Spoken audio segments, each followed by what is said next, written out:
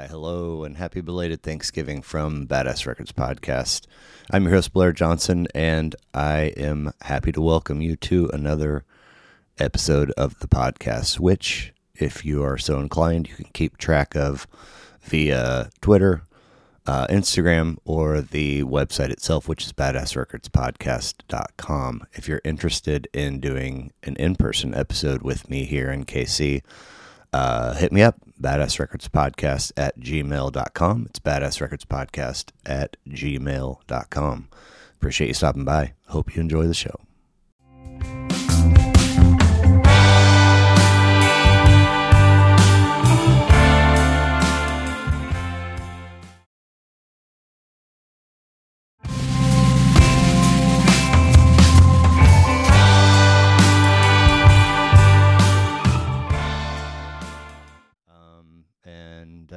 I think we got one last little spot up in that corner for you to sign when we're done, which would make this episode 94 of the Badass Records Podcast. All right. Hanging out with Andrew Morris. How's it going? Hey, it's going good. Thanks for having me. Yeah, man. Thanks for being here. As we were just discussing, it remains a bit of a mystery how I don't know if I was on Billy's page or what, but somehow I came across your stuff and... I think there's something about me and my music that sort of gets into people before they even know who I am. It sort of like comes to them in a dream, and then they wake up in the morning and they're like, I need to contact Andrew Morris for Badass Records podcast. It's just, nice. I mean, it's not the first time it's happened. I'm just saying that. Right. Well, thank you for being here. Much appreciated.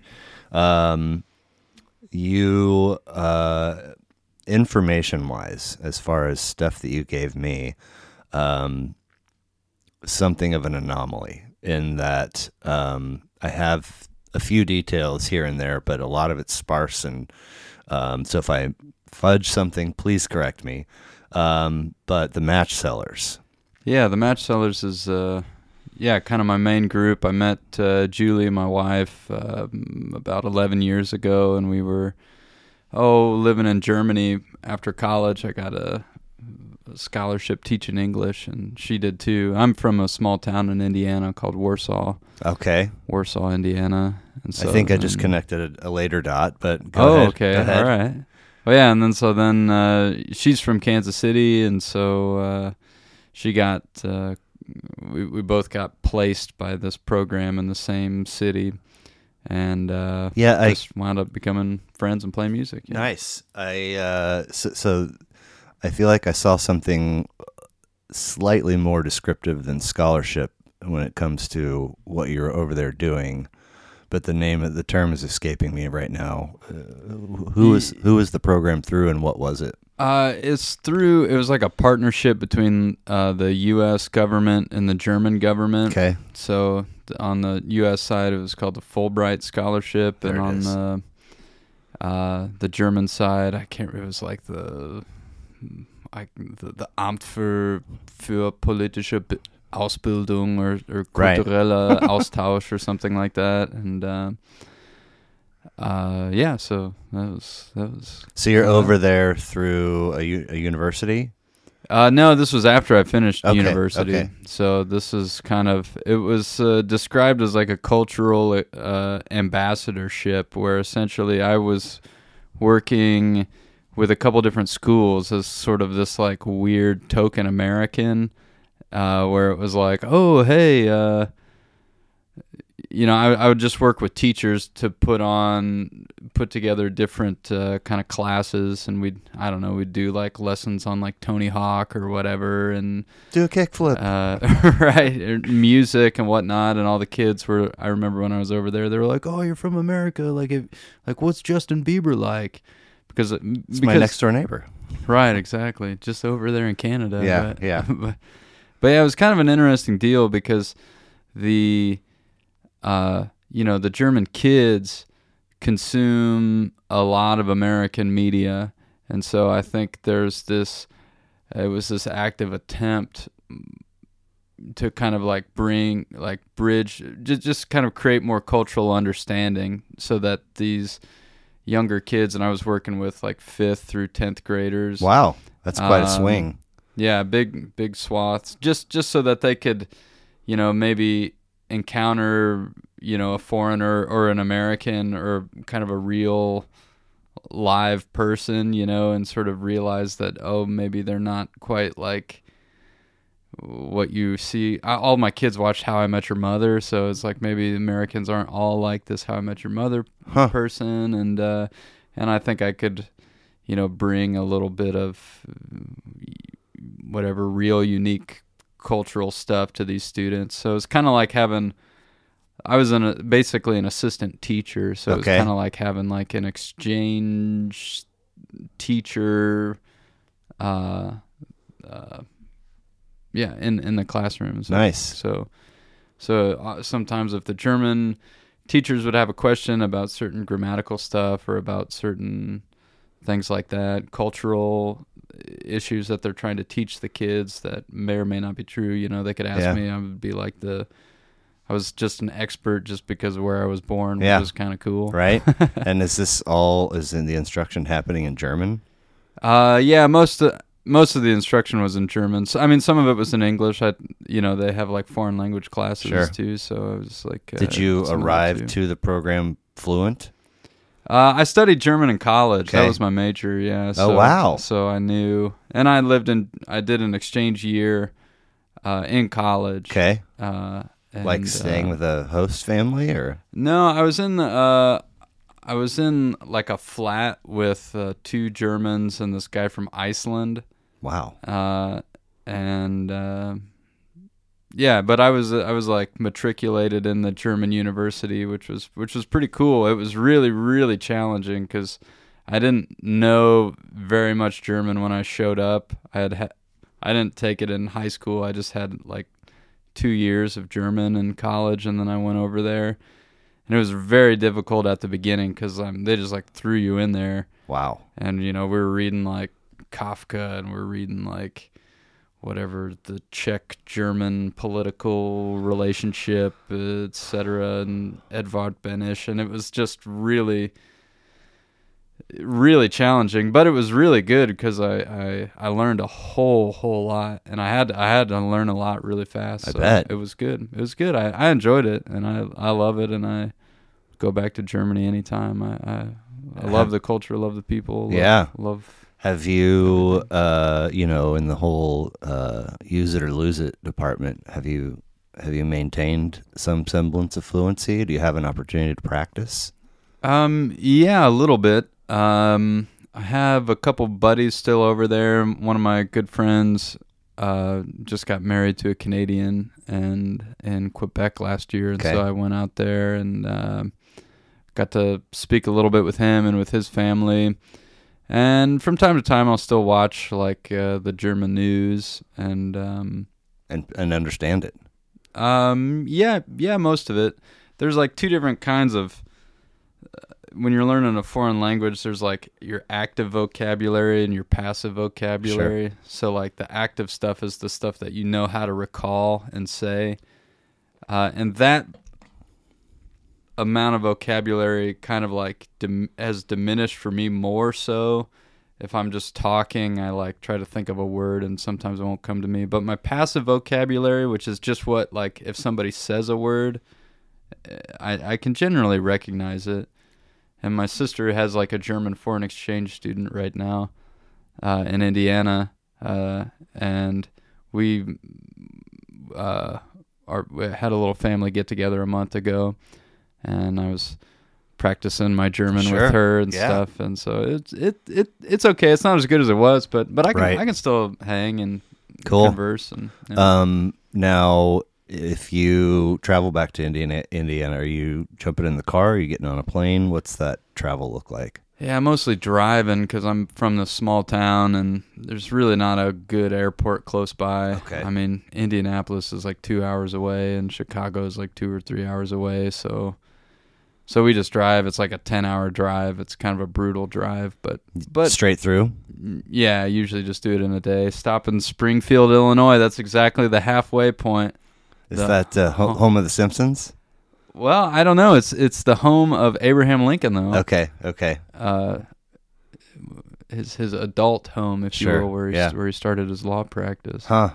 Wow. And so, Fulbright scholarship after you're done with school, and then Julie, is she in an identical situation and you guys just connected, or? Yeah, pretty much. She's in a totally identical situation, and we were just over there, and I was looking to play some music. I've always been looking to play some music with whoever, and turned out she was a great violinist, and so we just started like playing together with this German guy named Kevin, and just started like busking on the street and just kind of playing for fun. Like with an upside down hat for tips? With an upside down hat for tips, and we throw a little.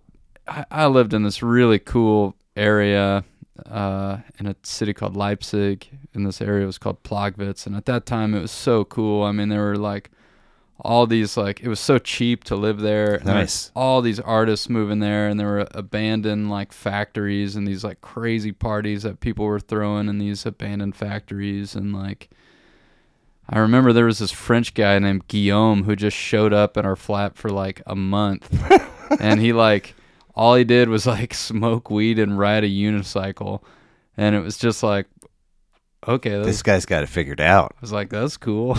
Nice.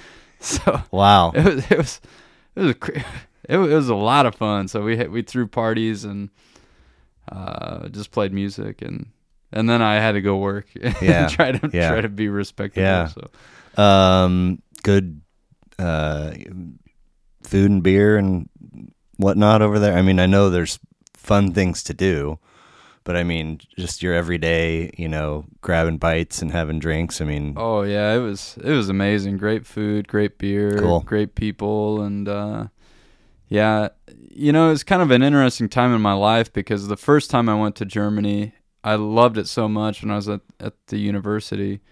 All I wanted to do when I got back to the States was like, whatever I can do, I got to get back to Germany. Wow. Like that's cool. like what I got to do. But then actually, when I wound up there, I was pretty bummed out. I really didn't have that good of a time the second time around.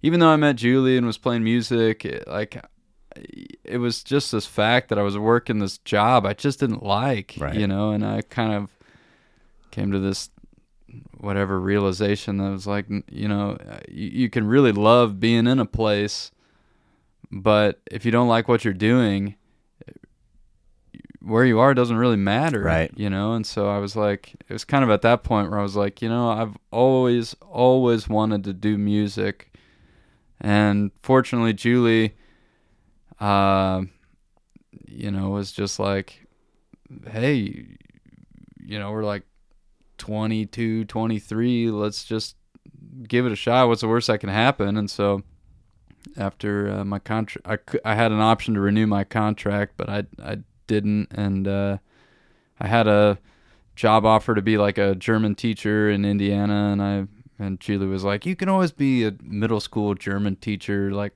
let's just go on the road. And so we just got in our car and just kind of toured full time for like 7 years, which is pretty cool.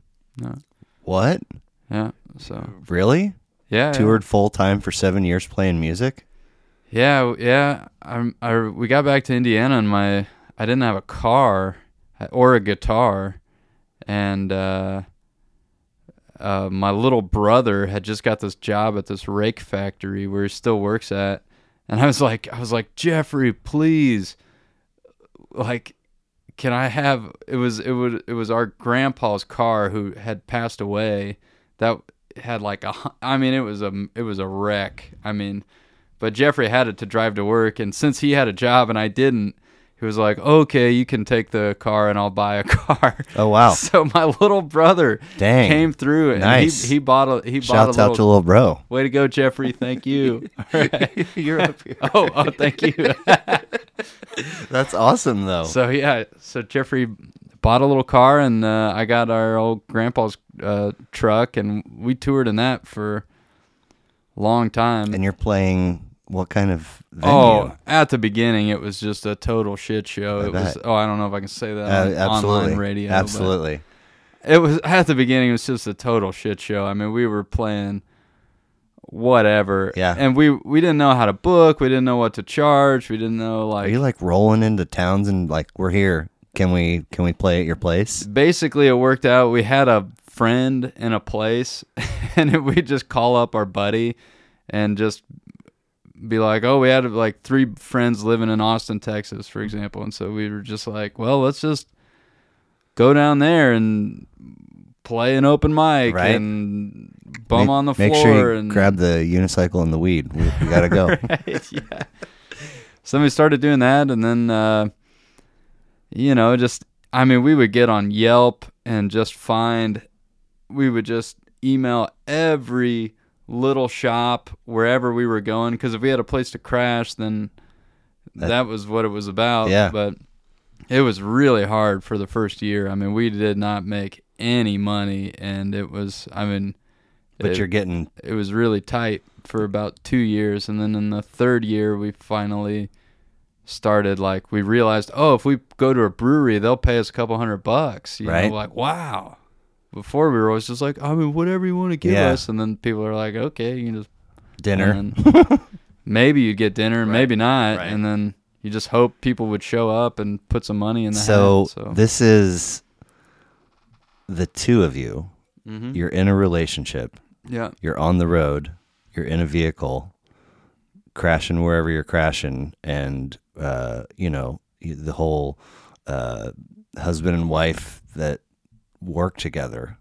Or the natural curiosity, I think, is, don't you guys get sick of each other, and not having that sort of daily separation piece in theory could ramp up the potential for disagreement, but you guys are just making it work. Yeah, like anybody, we had disagreements and stuff like that, but all in all, we really both had a great time. I mean, I really, really like Julie, and I really like being around Julie, and I always kind of think it's like, to me, it seems a little odd when, I understand when you need like separation from people. I totally get that, but we get along so well. I mean, and obviously we argued about stuff and worked through issues we had, but I really, and I think Julie feels like this too. I think it was a true blessing that we got to spend so much time together. Cheers to you guys. And man, that feels like if we come out okay on the other side of this, we can take on anything, kind of thing. Yeah, kind of like that. And I don't know, I just love, we like doing the same stuff. We like hanging out. I just love being with Julie, and there's I don't know, to me it doesn't really seem weird. To me it just seems like this is kind of the person I want to hang out with, you know, most of the time. Very cool. Except for little times, but yeah. Right. So how did you arrive on the name The Match Setters? Yeah, the Match Sellers came from... Sellers, I'm sorry. I said Setters, I think twice now. Match Sellers. The Match Sellers, when I was living in Germany, I was really into like the Weimar, like I studied the Weimar era, which is, so like World War I happened, and when the monarchy kind of collapsed, Germany set up this republic, and it was based in the city of Weimar, so it's called the Weimar Republic.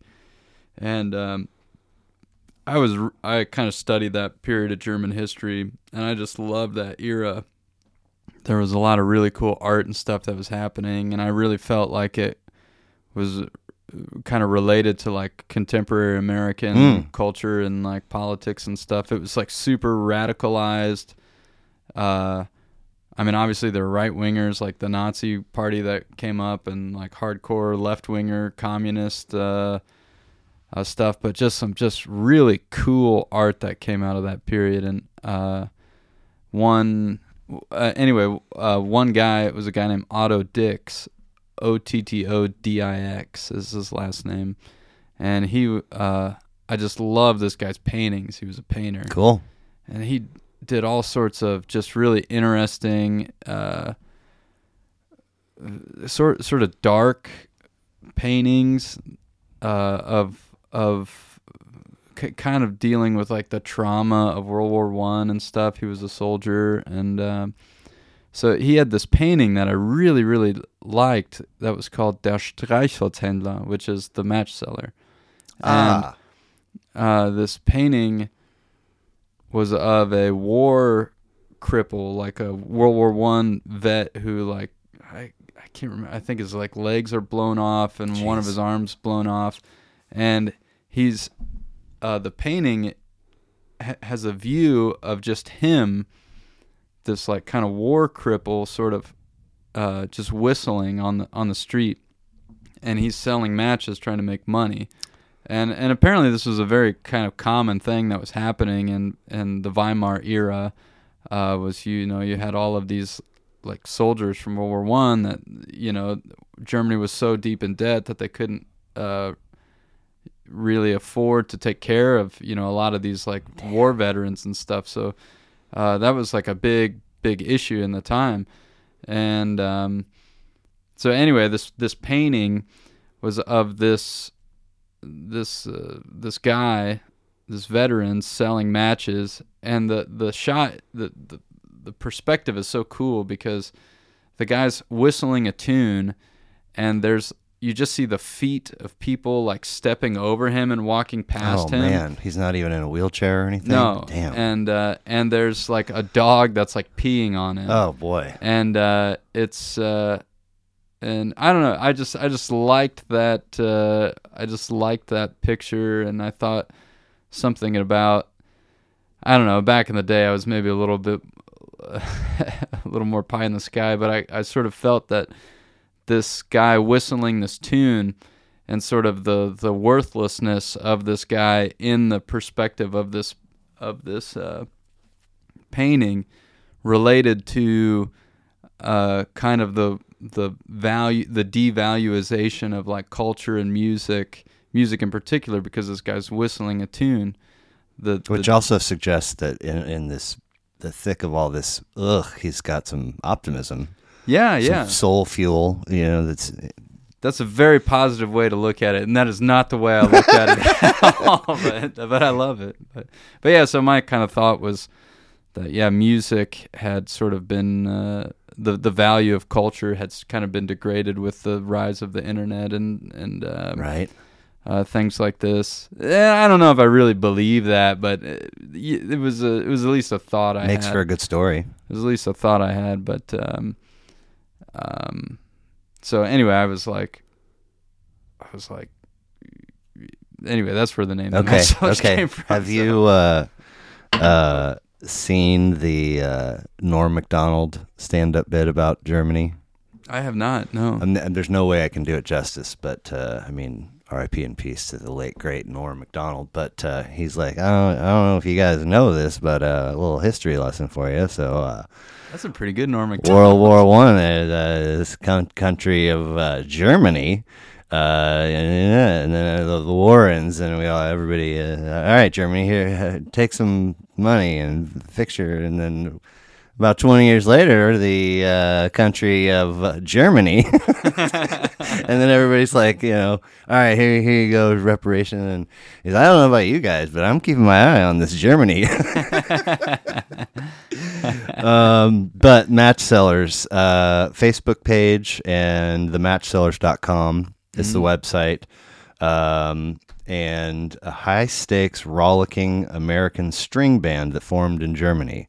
Yeah. The little tagline there, which is, whoever put that phrasing together, good job. I think it was AI. Was it really? No. Oh, okay. Oh my gosh. So, born and raised Indiana? Yep. Okay. Little brother at the rake store that gives you grandpa's truck. Any other siblings? Yeah, I have an older sister. Okay. Yep. And do you know how your folks met?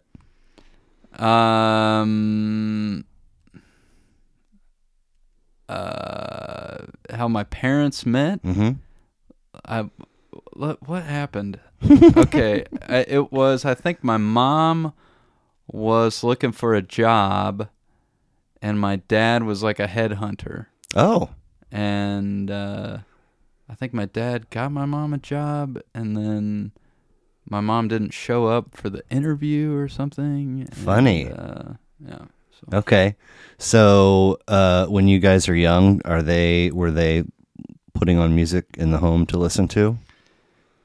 Not really. Okay. My parents are not musical people. I mean, my mom actually played piano, but she didn't really play when I was growing up. She liked listening to the radio, and she liked listening to pop music. And my dad is really not musical. He's terrible, but he did introduce me to like 2 really good bands. Okay. Which were the Cars. I remember he got a Rick Ocasek, R.I.P. in peace, and Devo. Okay, wow. So what a combo. I know. I was like, good job, Dad. I know. My dad really not the most musical person, but of all the bands to introduce me to, those are like 2 of my favorite bands. Yeah. Those are great.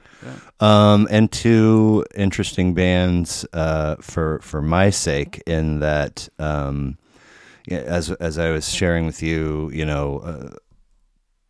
being a music lover for as long as I can remember, it's interesting to me, if your folks do listen to music when you're young, it's kind of like that's just the music in your life, and then at some point you sort of begin to venture down your own path and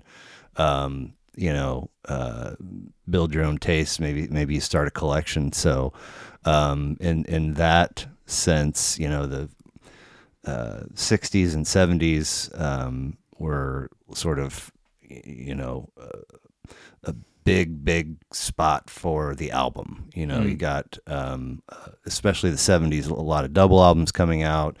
Cars were putting out some great records in the 70s, and then the 80s, that the concept of an album continued, but the music shifted quite a bit into new wave and post punk and a lot of synthy kind of technology rooted sorts of things, and grunge in the 90s and so on and so forth to today.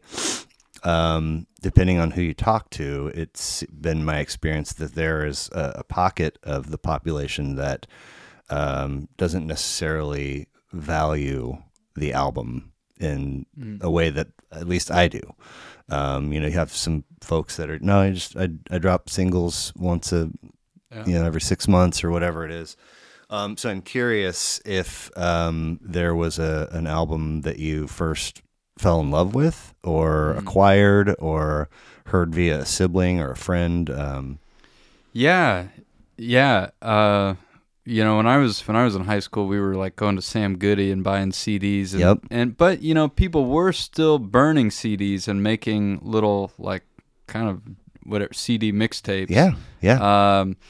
But in terms of first kind of album that I maybe really really liked, I was maybe like 14 or 15, and my older sister would drive me to school, and in the CD player, she had that Sublime CD. No kidding. The 40 Ounces to Freedom. 40 Ounces to Freedom. Okay.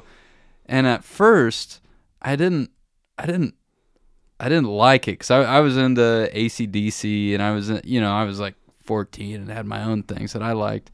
And at first I didn't really like it, but it was her car and she was driving, and she listened to it all the time. And, sure. And the more we went back and forth, I was just like, now 40 Ounces to Freedom has got I Smoked 2 Joints Before I Smoked 2 Joints. Yeah. And then there's Self-Titled, which is the tattoo. Oh. Right? Yeah. And that one, I mean, it's the one that has the down in Mississippi where the sun beats down from the sky. Yeah. They give it up and they give it up and they give it up, but they never ask why. Whatever that one is. I don't remember. I want to say that's the Self-Titled. I think it's the Self-Titled with the tattoo on the back. Yep. And you get like, I don't practice Santeria. And then It had to be that one. It's the got- Riot one. Bow, bow, bow, bow. April 26, Yes, 1992. yes. There was a riot on the street. Tell me, where were you? Like that album blew up, and I don't know if it was at the time or if it's hindsight but there was like people wanted to hate on it, and I was like, he's sort of putting rock and punk, and there's some scratching happening, and there's a lot of cool things that they've made come together. And so, I mean, I hate on it if you want, but it's a great record in my opinion. Yeah, that's interesting because I think I'm like a little too young to understand the associations of like what Sublime meant. Right, Right. And even just a little one, it sounds like one string, just single notes. It's like, that's a heck of a riff, man. Yeah. Like, kudos, it doesn't all have to be Joe Satriani and Eddie Van Halen. Yeah, I mean, I liked that album a lot. Same. And I think there's different kinds of music. Music hits you differently. Like sometimes you hear something and just immediately it's like, yeah, that's it. Mm-hmm. That's what I'm into. But sometimes you hear something and you don't really dig it or you don't really get it, and you have to listen to it multiple times. Yep. But the more you listen to it, then all of a sudden, like at a certain point, something clicks and you go like, ah. And I think for me, that album was the first time that experience had happened to me. Cool. I think before that, when I was younger, I loved AC/DC. Sure. I loved the Let There Be Rock album with like Angus Young and that light coming down from heaven on him playing the guitar on that album cover. AC/DC made a lot of good records. I loved AC/DC. Yep. I still love AC/DC. But that was stuff that, as a teenage boy, I just freaking loved. I just could listen to it and like, yeah. Now I've said this before, and maybe I said it to Billy, I don't know.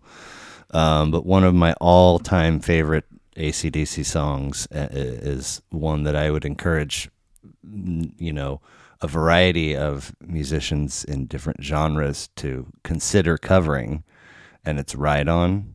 Do you know that one? Ride On. I don't know that It's one. like chill and like bluesy, and heartfelt, and it's Really gorgeous. Oh, Yes.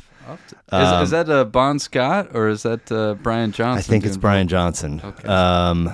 See, I was always of the opinion that like once Brian Johnson came on, AC/DC just really went downhill. Well, downhill might be a tiny bit harsh. I mean, he's on Back in Black, isn't he? Yeah, That's a Brian good Johnson. record. Yep, that's the first one he was on. Yeah. And it's not a bad record. But I want to say, I'm not positive, but I want to say Ride On is on Who Made Who, okay. which is the That's a later soundtrack album. to Maximum Overdrive, the movie, I believe. It's where like machines take, it's like the vending machine is alive and whatever. It's not, I'm not. That sounds like an awesome movie. Yeah.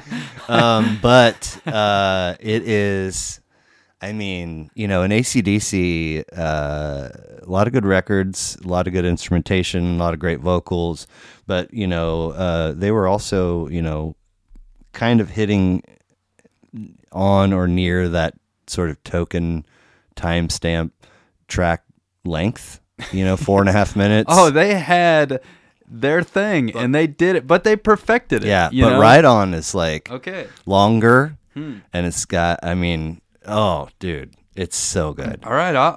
We recently worked up a cover of "It's a Long Way to the Top." Ooh. If you want to rock and roll, Okay. So, but maybe we'll have to add "Ride On" for the really hardcore fan, even more hardcore than me. So. Well, it's, I mean, we're talking that's the, Wow. and there's a couple little dun dun dun dun dun dun, and they build up, and it's like, oh, dude, it's so good.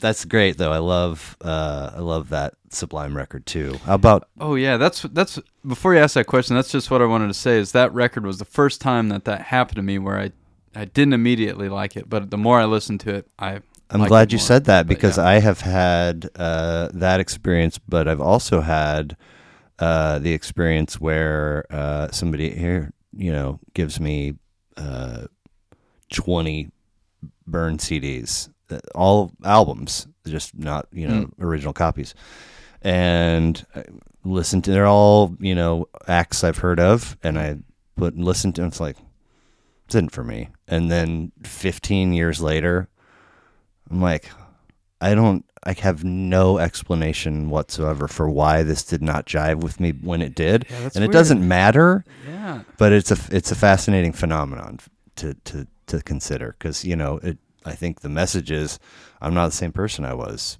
in 2004 when I first tried to listen to My Morning Jacket or whoever. But it's interesting because that phenomenon can happen not only over huge expanses of time, like 15 years, but also like the next day or even a couple hours. Right. Like there's you wake up in the morning and you don't feel like, putting on AC/DC. Maybe you want to listen to Chet Baker or something, but then, your mood can affect why you because,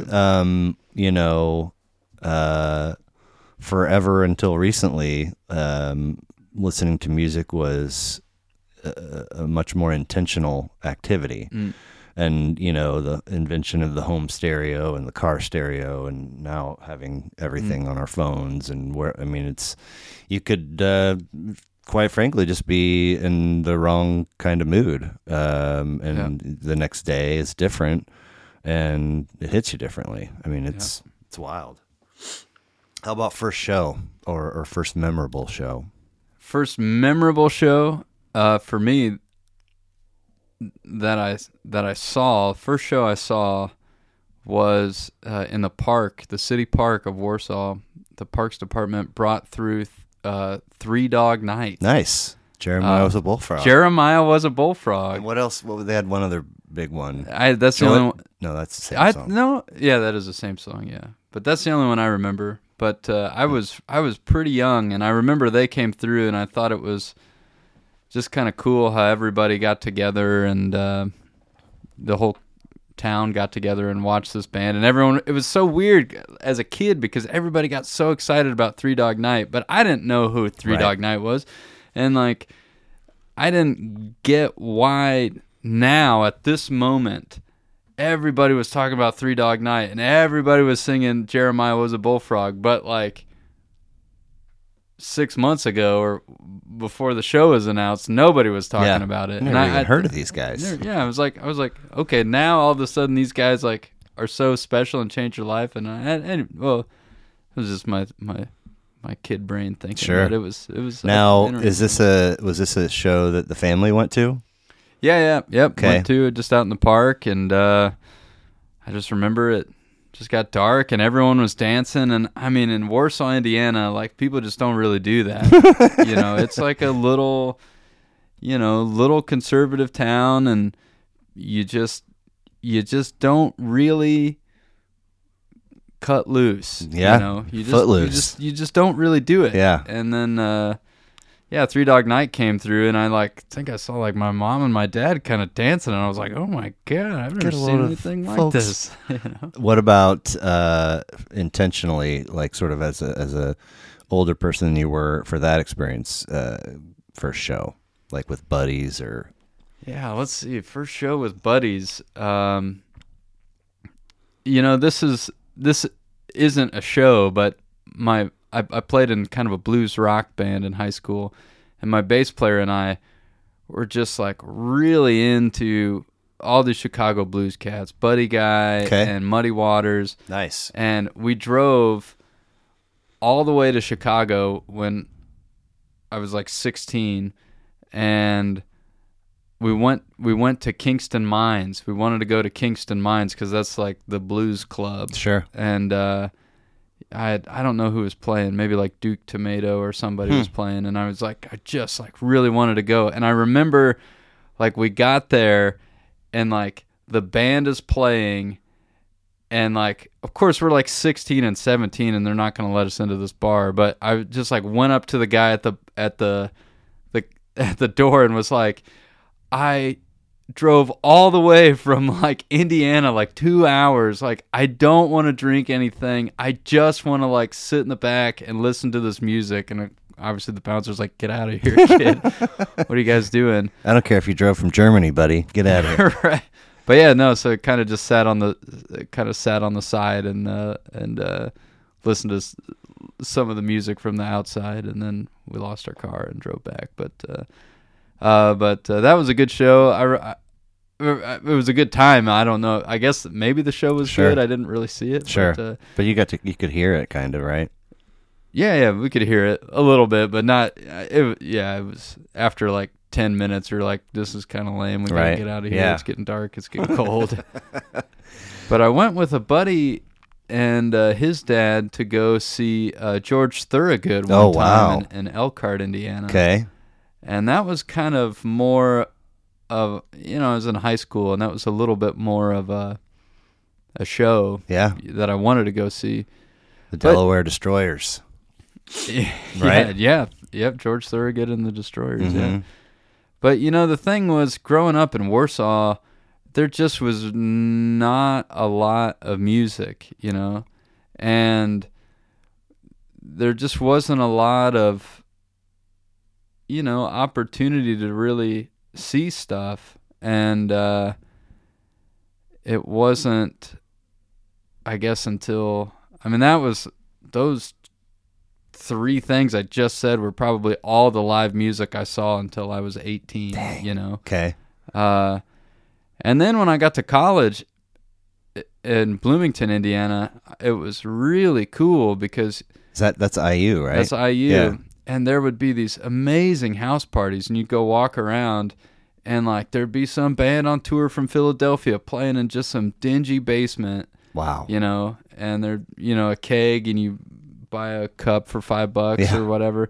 I don't even remember any of the bands I saw. Sure. But I don't remember their names is what I'm trying to say, but I remember like one was this like zombie punk band from Philadelphia that I really specifically remember put on this just absolutely killer show Right. in this basement. I want to And, do that. And yeah, I was like, man, that is cool. And then and then seeing like theatrical productions and stuff, I was like, wow, this is Yeah. cool. And So you go from mom and dad who aren't necessarily the biggest music aficionados to high school when you're playing in a blues band. What was the first point of musicianship or playing an instrument or owning? How did that come to be? yeah, I played trumpet in middle school in 7th grade, and trumpet's obviously just not that cool.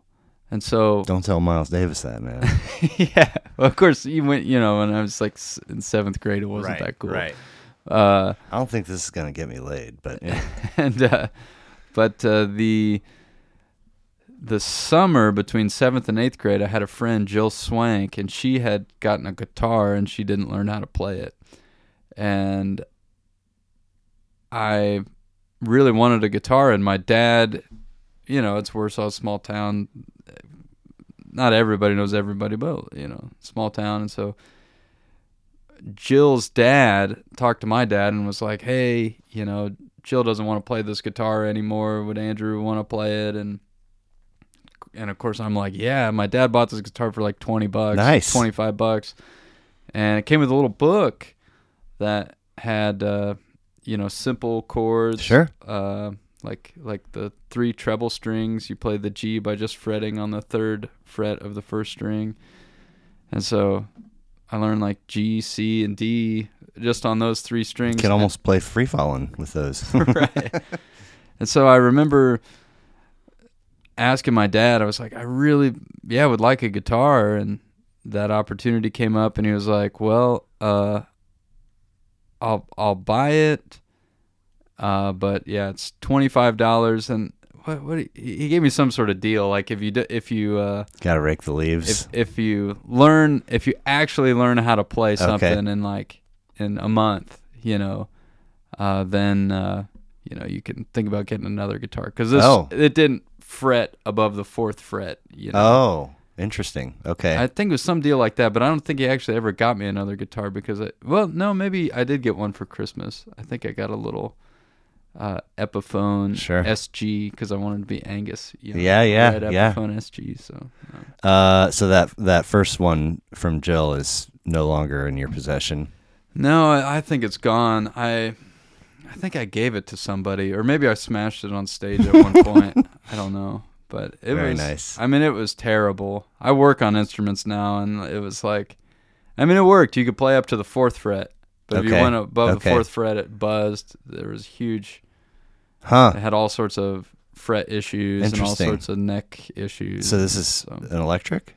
It was an acoustic. Oh, an acoustic. Okay. Yeah. Oh, it buzzed. Interesting. Yep. Huh. Okay. But so that's summer of going into 8th, and then by the time you're in high school, you're in a band. Yeah. Then, you just meet other kids who are into music, and I had this good buddy, Ethan Bartman, who lives in Ohio now and plays in a really sweet psych rock band called Water Witches. Okay. But, yeah, I mean, he and we were hanging out and playing. You just wind up meeting kids in school, and it's like, you see someone with a Pink Floyd T-shirt, and you're like, "What?" You got to talk to that guy. I like Pink Floyd. Yeah. And so he was there. This guy Billy Music. He doesn't really play out much anymore, but he was an amazing musician. And you don't by chance know a guy named Scott Reed, do you?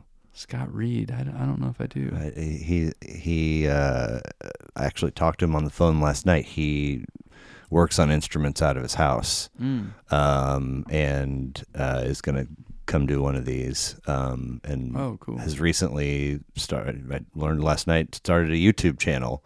And doing different things, and some of sounds like he's got a nice little view count on some of them, and a decent subscription. So I just Scott Reed. Yeah. I think largely he focuses on horns. And I was not really I thought that was like a sort of a side hustle, but I mean it's this full-time deal, and he was telling me a couple or three acts that like have come through town, and it's like, hey, so and so's sax is acting up, and they bring it out, and it's like, oh, damn, wow, very nice. I mean, yeah, instrument repair work. I work at a violin shop doing instrument repair now, and it's not very many people know how to do it. That's exactly what I was thinking. And it's like it's pretty skilled labor, right? And yeah, I mean, seems like there's more work. Every time I go to a show, I almost kind of don't want to tell people that I work on instruments, because I'll go to a show and there's always somebody that's like, oh man, look at my guitar, look at this, look at that. And which is cool. I like working on them, and I'm glad I know how to do it. Right. But I kind of got more into it, to make a little money when we were off the road. I started working for a shop in town and fixing some stuff, and then that shop closed, and I built a guitar and did some of that stuff. And where does one start when you decide you're going to build a guitar? Well, I mean, I had started at the shop, so I had done some light repair setup stuff like that. But you're talking about from scratch, right? Like, well, this one, maybe I've oversold myself here a little bit, but this one, I just got a kit. I got a guitar kit from Stu Mac, and it comes with the sides are pre-bent, and the top and the back are thicknessed, and the neck fits in well, and the blocks are kind of done on a CNC machine, so they're roughly there, but yeah, so you don't have to like go chop down the tree, right? But yeah, no, so it was fun. I still have that guitar.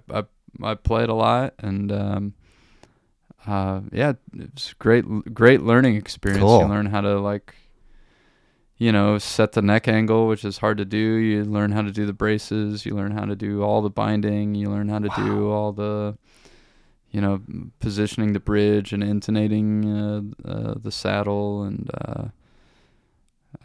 You might as well be speaking German to me right now. Cause yeah, it's like, I mean it's a lot of but it's tuning a fun. guitar is mildly overwhelming to me. So I mean, you're talking light years ahead of anything that I understand. But it all sounds super cool. That's my MO. I just want to sound cool. It's like the number one thing. I've Mission been accomplished. I've been trying my whole life. Finally, right. So blues band, playing guitar in high school, but you have since moved on from the guitar. Is that accurate? I still play guitar. I still play acquired- guitar and Match Sellers. I mostly play guitar. Okay. Now, what did you came over wearing an instrument? Yeah, that's a mandolin. I didn't know what kind of operation you were running here, Blair. So I mean, it's the world is your oyster. I mean, if you want to get it out and mess around with it now or later, I mean, whatever. Yeah. We'll get it out here in a little bit. Pick a tune. So, all right, band trajectory, Match Sellers, cool painting of the vet, and ultimately, you sent me a list of albums. Oh, I don't even remember what was on there. That's my favorite when folks say that. It just makes it right, raw good. and fresh. Now, and this is also quite the anomaly, in that if we take your 5 and your honorable mentions, I know 2 artists. The rest are like, what? So typically I like to roll through them chronologically in year, release order, which means we're going to start with a record whose title I'm going to totally butcher because it's in German, or maybe it's in German. Die Drogen Schnapper? Die Drei Groschen Oper. Very good. Thank you. The 3-penny opera. Kurt Weill. Yep, Kurt Weill. Bertolt Brecht. Bertolt Brecht, you got it. And Lotte Lenya. Lotte Lenya was an actress. An actress. On the, I think the original production, I want to say. Okay. But Kurt Weill wrote the music and Bertolt Brecht wrote the lyrics. Okay. And the play. It's a musical. Right. 3-act musical / opera from 1958, and not to be confused with one of my current favorite musicians, Kurt Weill. Right. Ville. Right. Kurt Weill and the Violators, who has a new record out this month. Oh, does he really? Yeah. His last one was last year.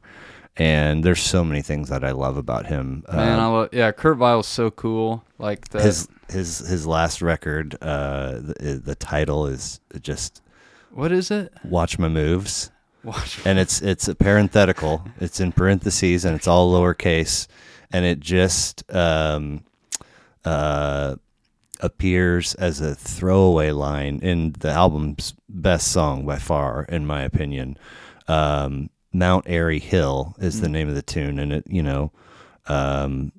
has a rather traditional verse chorus, but at the end of like the second verse, he sings the last line and then he just kind of goes, "Watch my moves," and then does it again later in the song, and and then the cover as a dad, they're like on a hike.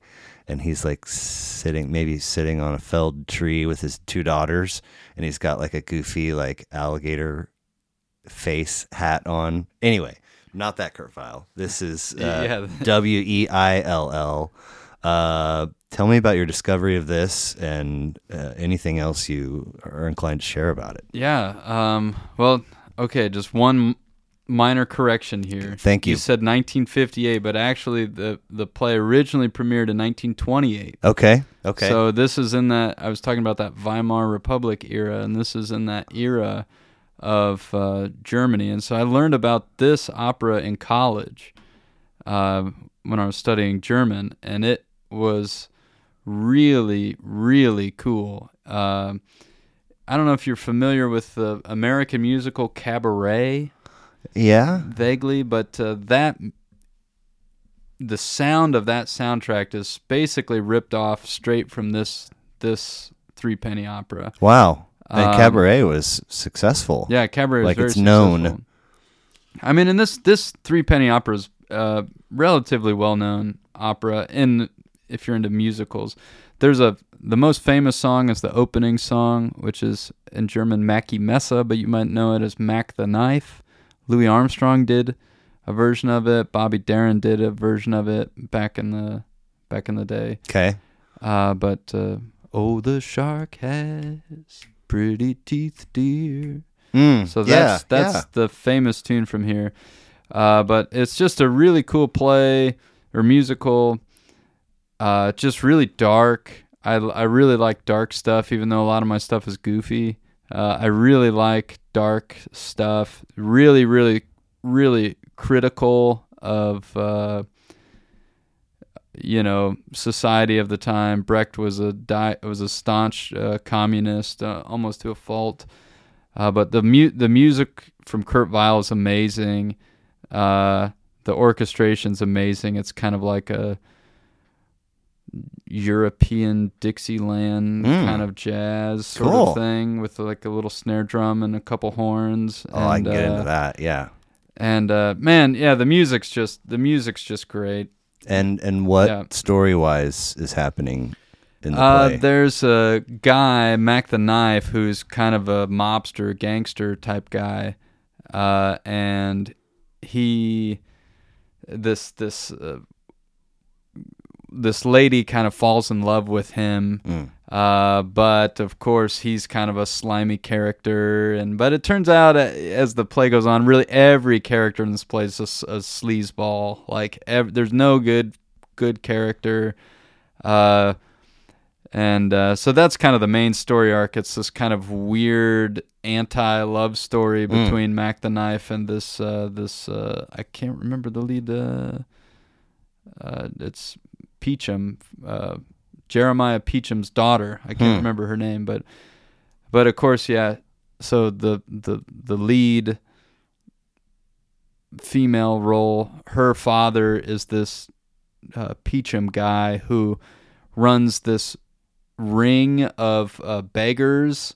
So he like controls all of the streets of Berlin. Cool. And so if you want to like be a beggar on the street, you have to like go through him, and he's got it all. He's got this whole like it all mapped out, and only if you pay him a certain fee can you like sit on the street and ask for money. It's a form of prostitution. Right. And yeah, it's super dark. It's really smart. It's biting. The music's amazing.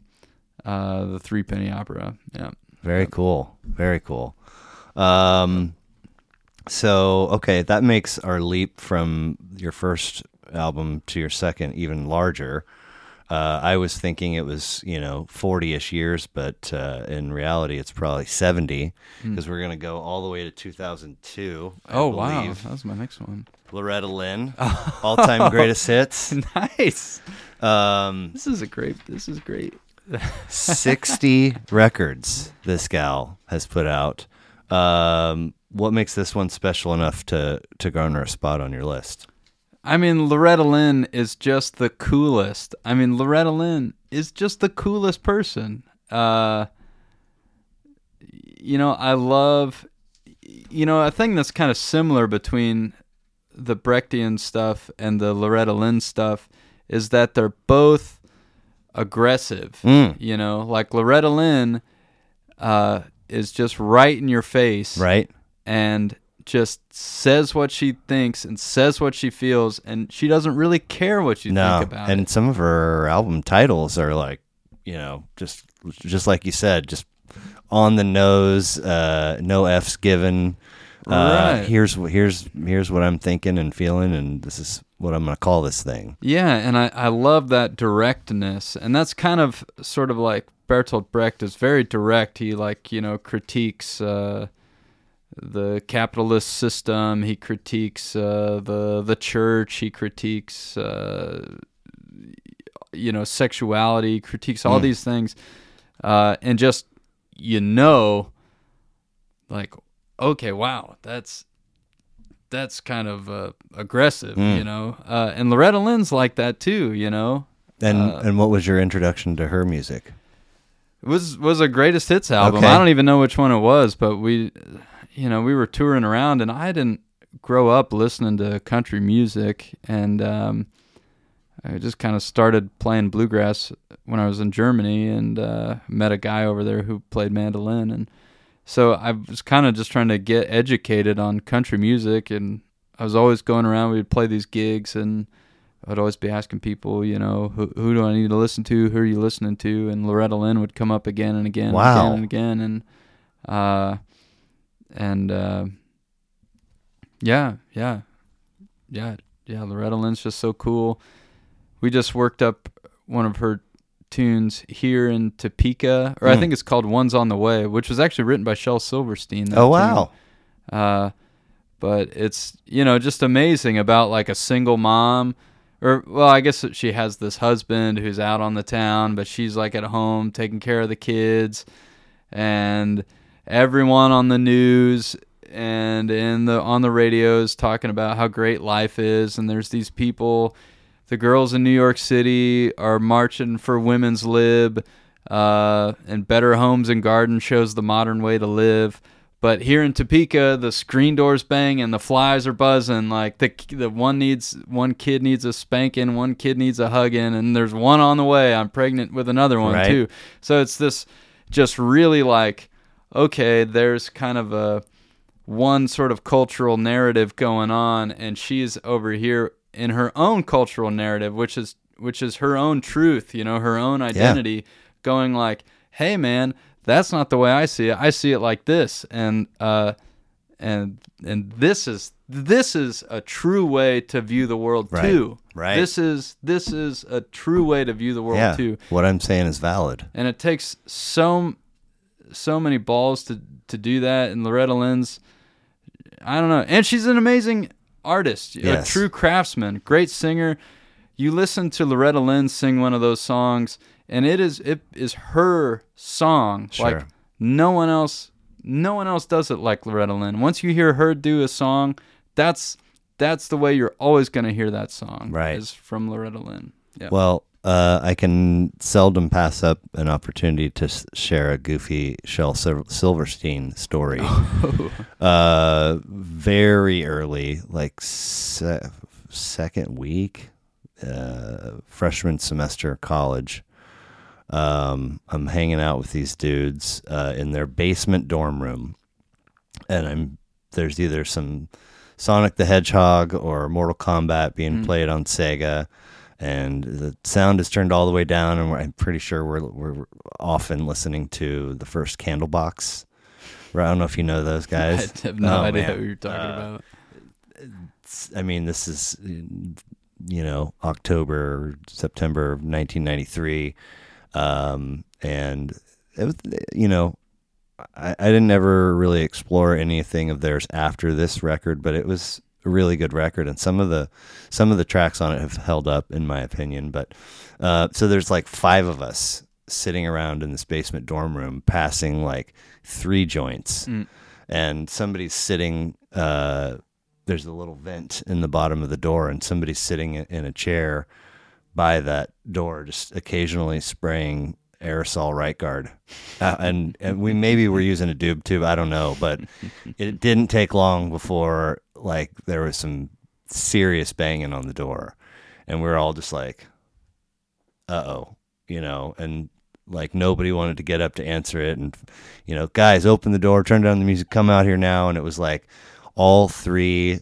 RAs and the RD, and we're all just blazed, and we come out and stand in the hall like, what are you guys doing?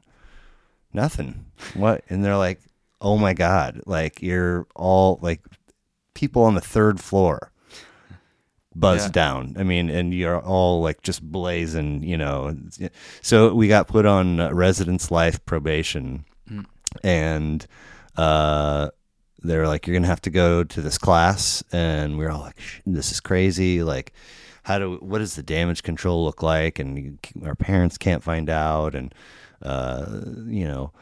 so when the weekend for the class came, it was like, the first half of the morning on a Saturday. And it was this dude who just traveled around, with an acoustic guitar. He's like an ex-hippie, and he like played Shel Silverstein's song right. and sang and played his guitar, and he was like, "Don't do drugs." Thank you guys. And I was like, that's all we have? All right, cool. Sweet. Anyway, and obviously, put out some incredible. So we've got Light in the Attic, Where the Sidewalk Ends, The Missing Piece, and there's a Giving Tree. Yeah, it's the also Giving him. Tree. Yeah. I know there's more, but those are the Those ones. are the main ones. Yeah. So a shorter leap from Loretta in 2002 to 2011, and a very fascinating duo. And I can't read or say this album title without hearing James Hetfield's voice. Okay. Sleep with One Eye Open. I don't get the reference. Metallica, the Black Album. Oh, sleep with one eye open. Gripping your pillow tight. Oh, yeah, James Hetfield. Yeah. So Chris Thiele. Chris Thile, yeah. And Michael Davies. Michael Daves. Michael Daves, 2011. Screwed them both up. Thank you. I'm batting 1,000. 16. That's right. I didn't know the lead singer of Metallica. So there you go. Right. 16 tracks. Debut record for this duo on None Such Records. Lots of other. Tell me again, Chris Thile. Chris Thile. Lots of other projects of his. Yeah. And a few Michael Davies. Michael Daves. Dang it. Yeah. What in the world? I mean, these guys seem very prolific. It appears that this is the one time they collaborated for a release. Yeah. Talk to me about these fellas. Yeah, I mean, Chris Thiele's probably the greatest living mandolinist. Okay. Technically, like he won a MacArthur award, like one of the Genius grants. Like the whoever our poet laureate is now just won one. I can't remember who. But at any rate, so Chris Thile is a total, total mandolin virtuoso. Okay. By far, if you play bluegrass mandolin, Chris Thile is like the Jimi Hendrix of this whole genre. Okay. Are you familiar with Michael Kang? No, I'm not. String Cheese Incident? Mm-mm. I think Billy had a String Cheese record on his list. Okay. He is, I'm not, maybe there are apples and apples, maybe there are apples and oranges, but he is electric. Okay. And he's got the speed of, any stringed instrument virtuoso, but with a Jerry Garcia tone. Ah, nice. It is, and they've, over the course of 25 years, they've evolved into a different thing. But when they were up and coming in Colorado, I did see them many times this close, and nevertheless, he's worth a listen. Yeah, I mean, that's the amazing thing about bluegrass and jamgrass and all this stuff is like there are just some great freaking players that you've never heard of that just like work construction or like do whatever. Well, if Michael Kang has not listened to Chris Thile, I would be very, very surprised. I would be surprised too. But so Chris Thile grew up playing in like a bluegrass band called Nickel Creek, like when he was a kid. And Michael Daves is a guy from Georgia, and they both wound up living in New York City for a while and kind of became friends through the bluegrass community there in New York City and cut this record. And the first time I heard this record, I had been dabbling in bluegrass, but when I first heard this record, I was like, that is exactly what I want to do, like for my band. I want to do that, but I just want to write my own songs. Sure. What were they playing? Traditional? Yeah, a lot of traditional, a lot of canonical bluegrass tunes, and some kind of more obscure ones too. How far you've come from wanting to be the punk Philadelphia band at the frat house party? I want to be something different every day. Hey, right? I love it. Yeah. But this record, I mean, Michael Daves' vocals are just so great. Like, when I first started listening to bluegrass, the thing I love about old bluegrass from the 40s and 50s is these singers like Bill Monroe and Ralph Stanley. Their voices just pierce you. I mean, it's really not good singing. It's just aggressive. It's loud. It's just so cutting, you know. It's almost like hillbilly punk rock, you know, which is really why I like a lot of that older stuff. But Michael Daves' voice, he has that thing going where it's old school, it's just cutting, it's biting. He's an amazing guitarist, but his wildness, Chris Thile is kind of wild in his own way, but he's much cleaner. Like his playing is a lot cleaner, his singing's a lot cleaner. Like he put out a album of just like Bach concertos, so he's a much and he's more playing that shit on the mandolin. Yeah. Oh. So he's a much more like kind of cerebral player, like if you it. will.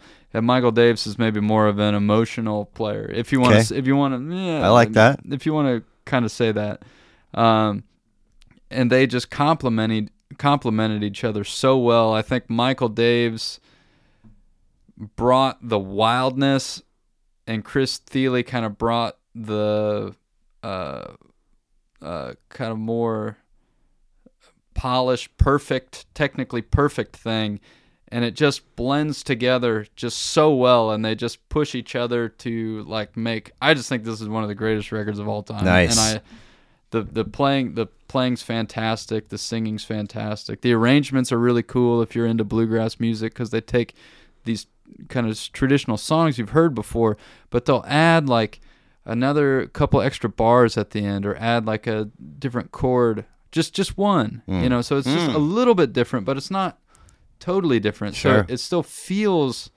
like good old bluegrass, but it kind of it's just exciting, and they really have this rock and roll kind of punk rock virtuosic. It's like punk rock, Bach, hillbilly bluegrass stuff. Wow. It's just amazing. I mean, it's incredible. I trust you've seen the YouTube video of the hillbilly version of Thunderstruck. I have, yeah. My buddies in Loaded Goat actually like opened up for that band. They came through. I think they played the Riot Room. Yeah, really. I think that's right. I'll have to call Eddie Crane. Very cool. Very cool. Well, I wonder if you've come across anything that might suggest that they would, reunite for another record. Well, so Michael Daves came to Lawrence a few months ago. Oh, wow. And he played at the Kaw River Roots Fest, which we played at. Nice. Our band played, and I was so fortunate. The organizer, one of the bookers, a guy named Mike Hanna out there, I've known him for a little while, and he knows I'm a huge Michael Daves fan. And Mike Hanna gives me a call, and he's like, hey, we've got Michael Daves. And he was playing with this other guy, Jake Jolliffe, who's an amazing mandolinist as well. But he's like, they're at the airport, and I need to arrange a ride, someone to pick this dude up from the airport. This guy's like my total guitar hero, I mean, this is like, I love this guy, his work. And so he called me, and he's like, hey, would you want to go pick him up from the airport? And I was just like, yes. So it was amazing. I got to pick him up from the airport and drive him to Lawrence. And I actually got to drive them back to the airport and got to pick his brain, for an hour and a half and ask him all these questions. And I had a great time. I think he had an all right time. I didn't totally scare him off. He wanted to go. He wanted to ride with me again back to the airport. I got an Uber. I don't know if you. But he was saying that they've kind of tried to get back together. Oh. But it just hasn't really worked out with scheduling. I mean, sure. Chris Thile is just really, really busy. Sure. He took over Prairie Home Companion. Oh, wow. And turned it into Live From Here. So he was doing that for a while, and he's, worked with like Yo-Yo Ma, and like he's just really, really busy. and I think they got together to play like a show in New York City this year. Fun. As a fundraiser, but they're both busy and Sure. their schedules just don't line up. So if this came out in 2011, when did you discover it? It probably was shortly thereafter. Okay, so the better part of a decade, between you discovering this and giving him these rides.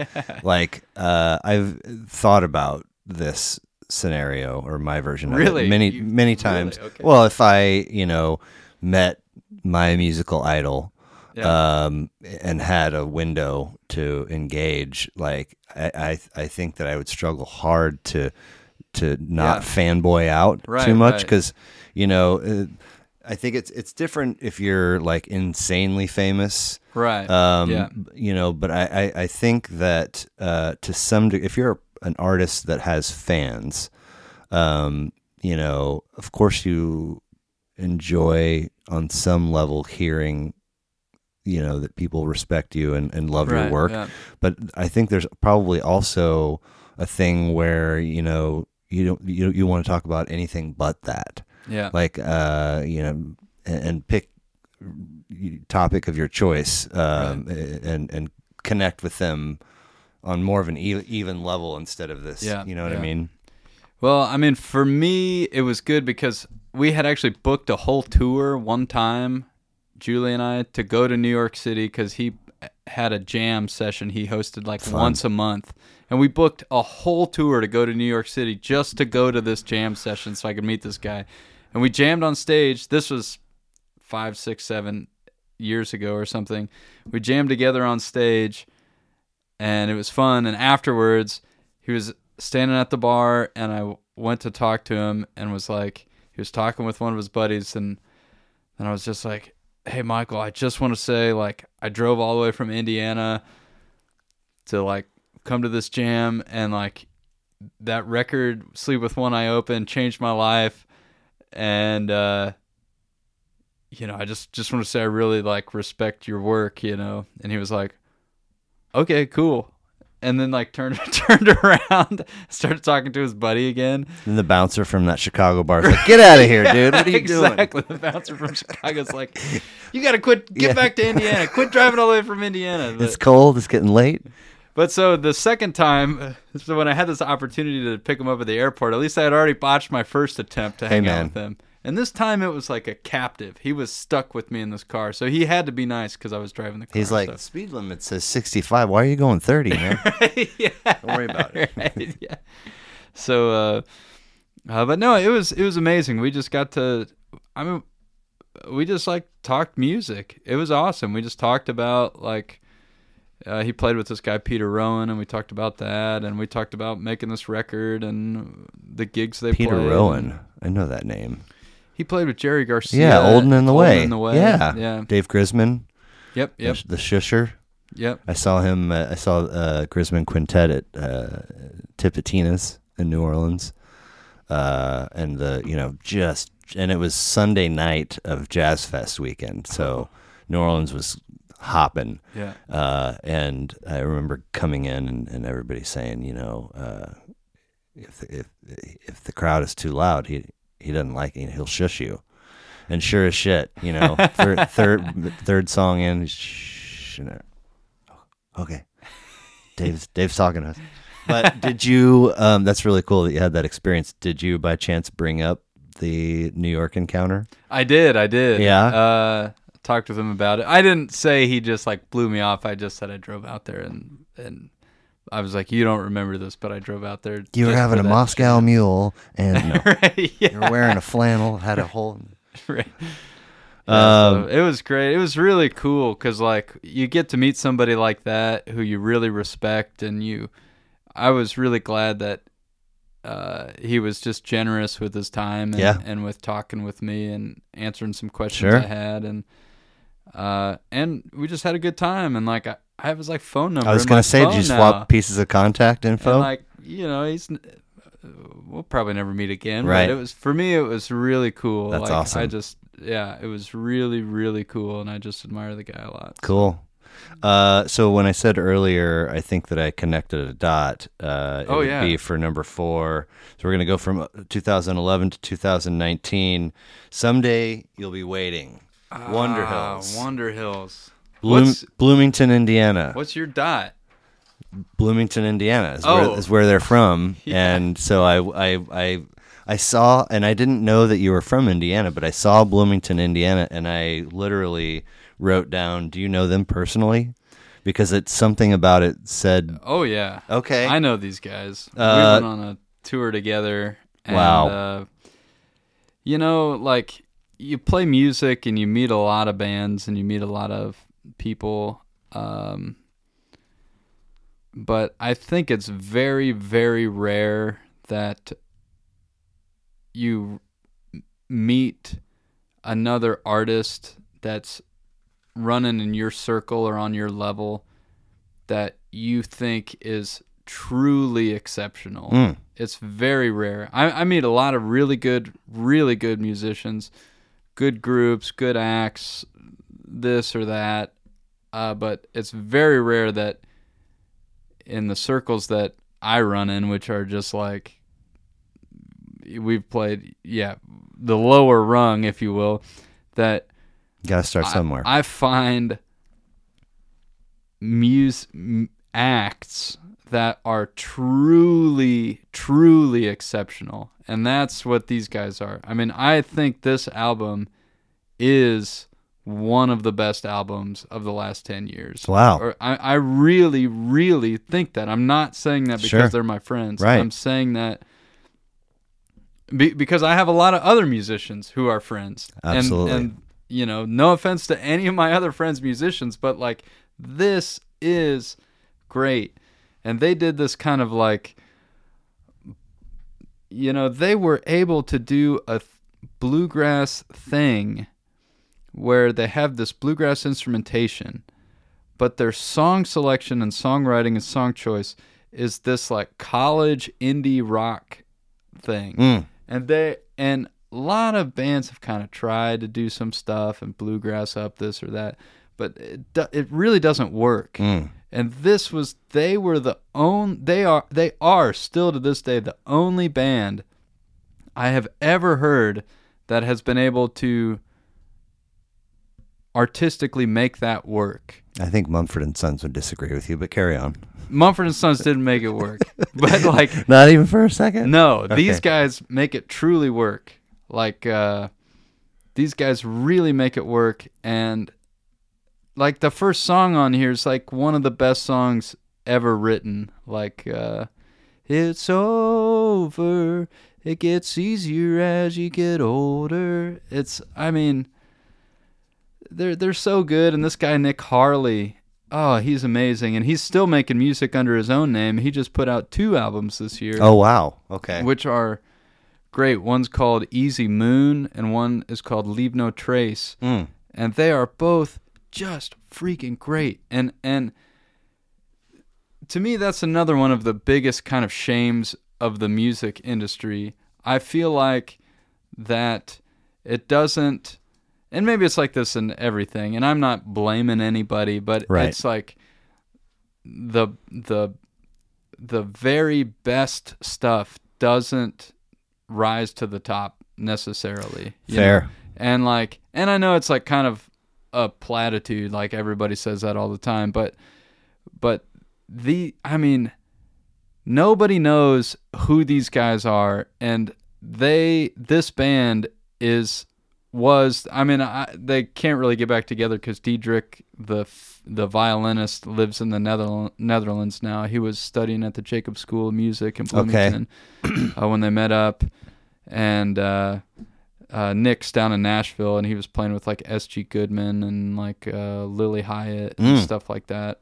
So he's kind of playing in other bands, and some of these other guys I think are just like working at like the Rake Factory. Research labs, or I don't know what they're doing. They're working in Bloomington doing something, but it's like I just think it's just sometimes unfathomable that there is stuff that is just so good, like this album, that does not make it, or at least give the people involved. I mean, this is like, to me, this album is so valuable. I wish that all these guys involved in making it could like have some real like financial compensation for what they did, because they made something truly exceptional. This album, the album before it was really good too, but this album's even better. And you just kind of wish, like, I mean, yeah, I mean, it's a work of genius. This album is a true work of genius. Just didn't land in the right lap, so to speak, I guess. Right. I mean, like, you need people to promote it, and you need I mean, and they were just guys getting together having fun. Really. I mean, they did some touring and stuff and kind of tried a little bit, but to really get out there, you need a lot. You need a whole team, and you need to like road dog for a long time, and you need to like meet the right people and make the right connections, and just I don't know, sometimes I just think it's just the biggest shame that you make something that's so exceptional and so great that it doesn't that's not good enough, right? That's just not good enough. This is 12 tracks, roughly 35-ish minutes. They've got 4 releases on their Bandcamp. So, and you've toured with them. Yeah, we did a little tour together. And is the Indiana piece a coincidence then, or? Well, I met Nick when Julie and I were on tour, I think, and we'd stopped in Bloomington and we're playing a show and staying with a buddy. And my friend we were staying with, Jeff, not to be confused with my brother Jeff, but my other buddy Jeff plays banjo, and we were just sitting on his porch just playing some tunes, and this dude Nick was driving down the street and just stopped and was like, "Hey, you guys playing bluegrass?" He's like, "I love bluegrass." And we're like, "Yeah." He's like, "Is it cool if I come and jam with you?" And we're like, "Yeah." He's like, "Okay, I got to go to Rally's and get this like burger for my buddy or whatever, but I'll be back in like 20 minutes. And then and that's how we met. And that's how I met this guy. And then the rest of the band. Yeah, and then I met the rest of the guys after that. And I just love this album. I love all these guys. They're just amazing people, and it's so talented. It was beautiful. It was a beautiful listen, beautiful cover art. I am, as much as I love this, Perfect World. My passion is writing, so I nerd out about language and words, and episode 94 is the year I saw my first Fish show, and whatever affiliation I can make with the episode number, my brain goes there. So the album title is beautiful to me. Someday You'll Be Waiting, and it's like, the stand-up comic that has a great setup and walks you down the path, and then completely turns the joke on its head for the punchline, and you're not expecting that. When you start the phrase "someday you'll be waiting," someday automatically you're in that future land, and then so I'm waiting to ultimately be waiting. Like, right. I think it's a beautiful title. Yeah. Really good stuff. The Wonder Hills, again, Bandcamp. They've got "Someday You'll Be Waiting" and 3 others on their, if you want to check them out. And like how talented these, like Nick's playing with Lily Hyatt. Diedrich is in the freaking National Symphony of the Netherlands. Wow. He's like plays violin in the National Symphony. He's like incredible. And Pete plays in a bunch of different bands, and Ryan's just like amazing songwriter. This is Connor Grimm, his dad and brother Tim Grimm, and Jackson Grimm. They're both great musicians, and they both play out a lot. And I don't know, they're incredible. Cool. I could just gush about them forever. Well, continuing the theme of unique and anomaly, your fifth record I couldn't find at all. Oh, what was Absentee Ballads. The Los Hermanos brothers, which is the Hermanos brothers. Well, anytime you pull it up, it puts all those together, which is, you're covered. Both words are covered in both languages. But anyway, Hermanos Brothers, 2020, Absentee Ballads. I know nothing about it really, other than they have a Facebook page and appear to be somewhat regional, but also maybe do stuff in the Northwest. Am I close? Maybe that's a different band. I don't know. Could be. There might be multiple bands called that. So that one is a little bit of a cheat, because that is a band that I play in. I wondered. But it's fronted by Howard Iceberg. I don't know if you know Howard Iceberg. He's kind of a local Kansas City songwriter. I think the name came up when I was trying to find Absentee Ballads. So he has his main band he played with forever was Howard Iceberg and the Titanics. And he's like 70, in his mid-70s. Wow. And he's retired now. But he's just an amazing songwriter, and he is really on par with like John Prine, Bob Dylan. Okay. I mean, he is of that caliber. He's probably written like 1,500 songs or something. Dang. And his stuff is incredible. And he came to one of our shows and was like, "Hey, would you want to get together and do some recording? I've got a bunch of tunes." And so it's him and Julie, myself, and Chad Brothers, Supermassive Black Holes, and he plays in Shapiro Brothers. But he works at KKFI too. Okay. But anyway, the three of us kind of just back up Howard.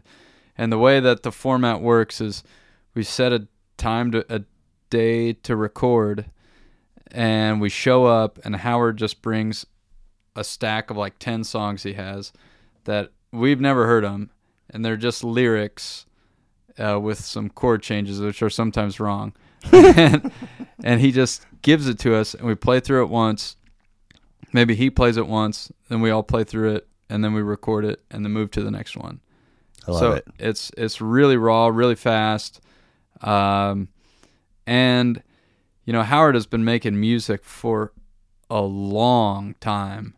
But I really, really think that the stuff he's writing now is the best that he's ever written. And he's like, it's just inspiring. He's like in his mid-70s, and like he's doing his best work. I think he's doing the best work he's ever done. Cool. And it's super inspiring to see a true master practice his craft and to be that close to him. I've never been that close of a friend with that true of a craftsman, a true master. And so you start texting Chris Thiele a little more often, I guess. Right? Yeah.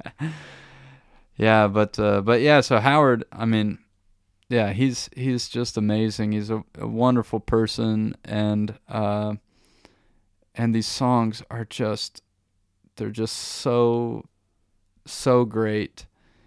A huge variety. He's an amazing. His songwriting's great because it's has a wide variety. Okay. So sometimes he's got one song about like Europeans coming to like Hawaii and like introducing disease and people dying. He's got stuff like that. He's got really funny ones called like It's a Football, It's a Penis, It's a Gun. And he's got kind of these nice sentimental, beautiful love songs. Like this song he wrote, The Majesty of Love, is like one of the best love songs ever. And he's just truly incredible, and getting to work with him on a semi-regular basis has really been like, if my music career is a crown, like getting to work with him is like the like crown jewel. Yeah. Like I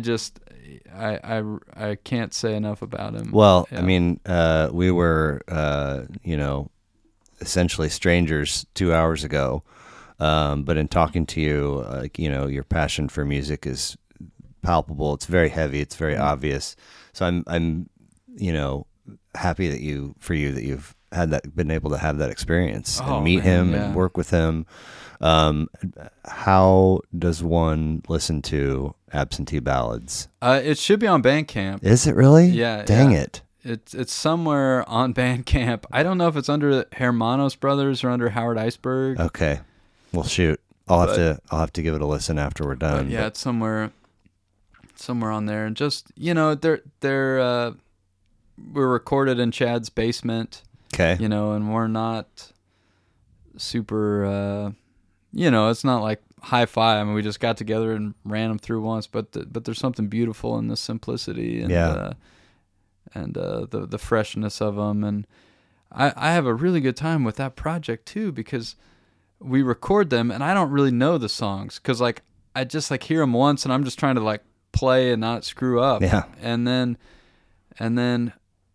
some weeks will go by and then Chad will mix them down and send them to us and we'll listen back to them, and then I kind of like understand them. So I'm like a little familiar with them musically, and then I like listen to the lyrics my emotions are all wrapped up with Howard, because I just think he's just great. And I don't have any family here in here in Kansas City.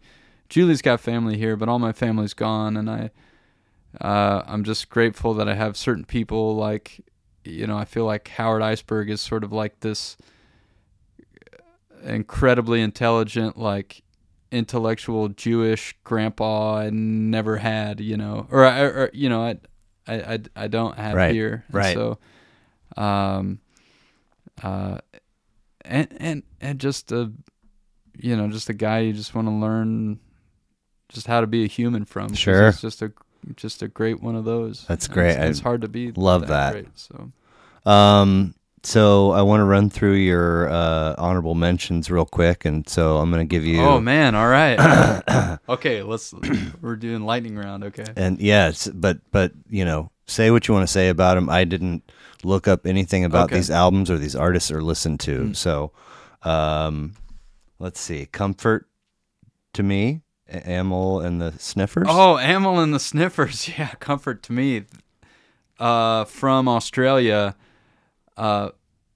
Fronted by this amazing lead singer lady. I can't remember her name, but it is like punk rock. Oh boy. Mixed with AC/DC. Oh. But it's like AC/DC's from Australia. This band's from Australia. It is like very danceable, but very punk rock. And also like this lead singer lady is like so kind of endearing. Mm. The like morality of her lyrics is very like heartfelt and genuine. Cool. Cool. Like she has one song that's called Guided by Angels that's like talking about how that she feels like she's just guided by like, angels that sort of make her do what she does and that like inspire her to like be a good person or whatever. Cool. But, it's also like stuff that's just like, I'm here, I'm trying to have a good time and I just want you to leave me alone, dude. Like, just let me have a good time. All right? Then we'll be happy. Nice. But the music is banging. It's just now rocking music. Danceable on the same level of Three Dog Night and Your Mom and Dad in the Park, or different universes. Man, you've got a good memory. You bring this stuff back up. I don't have a lot of qualities, but the ones that I do stick out. Throwdown, The Wilders. Kansas City band. Okay. Betsy Ellis on fiddle. Ike, Evie Wilder on vocals, Nate Gowron on bass, Phil Wade on clawhammer, banjo, mandolin, and dobro. Dang. And that band, when I first came to Kansas City, and I would go to the Brick on Mondays and go to Rural Grit. Yeah. And we were kind of doing this bluegrass thing, and everybody I started meeting is another one of those deals where everybody I started meeting is like, oh, well, you need to listen to the Wilders. You need to listen to the Wilders. And he doesn't know about the Wilders. And I don't know who they were. I didn't know anything about them, and not a lot of people do. And they're great. They did old, like Betsy's an amazing old time fiddler. Okay. So she kind of digs up these old Ozark fiddle tunes and plays them. But the rhythm section of that band had this incredible groove that was kind of like a driving, almost punk rock. Some people would maybe say a Pecan Grove Stage 5 sound from Winfield. Okay. From the Bluegrass Festival down there. And so that combination was really cool. There's another band called the Freight Hoppers that are kind of in that kind of just rocking, hard driving, rocking rhythm section behind old time music, which is really exciting. And then, Ike's vocals are incredible. Cool. Ike's, amazing vocalist, and they're tough to beat. They're local legends, and they never play anymore. And that album, Throwdown, is a great album. Cool. Yeah. Did you ever, by chance, come across an outfit called Cornmeal? I have heard that name before. Okay. I saw them at Wakarusa before it moved to Arkansas, and they were just hanging out outside of, like, however many stages and acts are playing at any given point. And it's kind of, the headliner for this particular stage is finished, and folks are flooding out, and there's a fence, and these folks were just hanging out with their instruments, and like, kind of as approaching on foot and see a little crowd, and as I get closer, I can kind of hear a bit of a groove, and then like, whatever's happening over there is like, the sound is really cool. And then, an hour and 15 minutes later goes by, and I'm just standing there, and now there's, 150 people just, and and then I think they ended up having a spot on probably one of the smaller stages at some point that weekend. But I was instantly in love with them, and they had I believe a female fiddle player and somebody on band. I mean, it was like, I don't know bluegrass to the depths that you do, but to me at that time, and this is many years ago, it was sort of textbook. Like, that's when I want to hear bluegrass, this is what I want to hear. And I don't know that they're still around. And I know that they put out a record a couple of years after I saw them, and it was recorded in a studio, and so it was a little clean and a little polished, and not that same right. There's experience. Something about that. But like I was like, I just bottle that right now, right. Please. So that was question one. Question two: did I see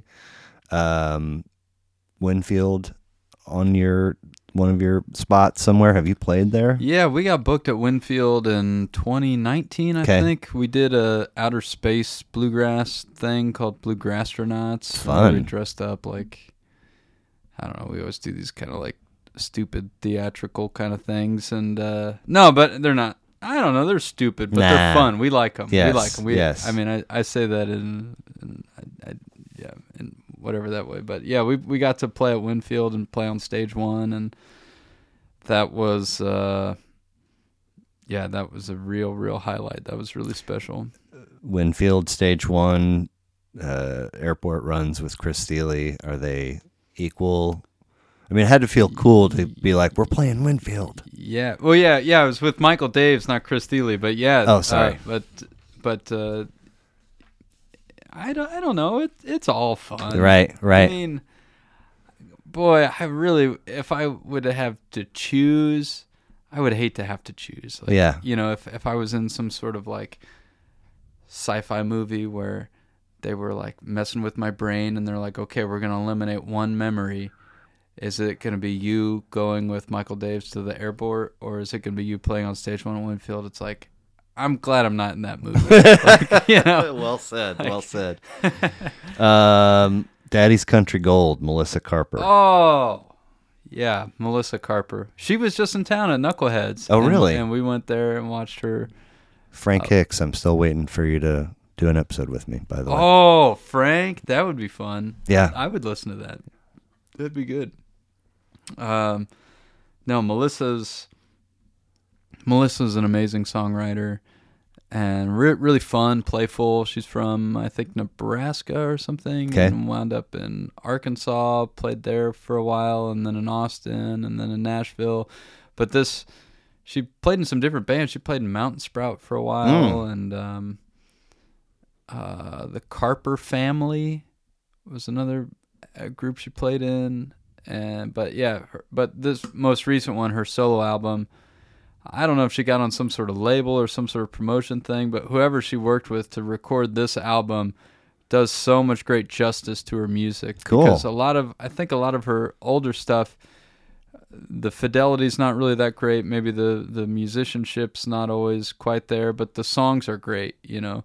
But this one like has it. It like really showcases her songs with like really exceptional recording, like wonderful arrangements.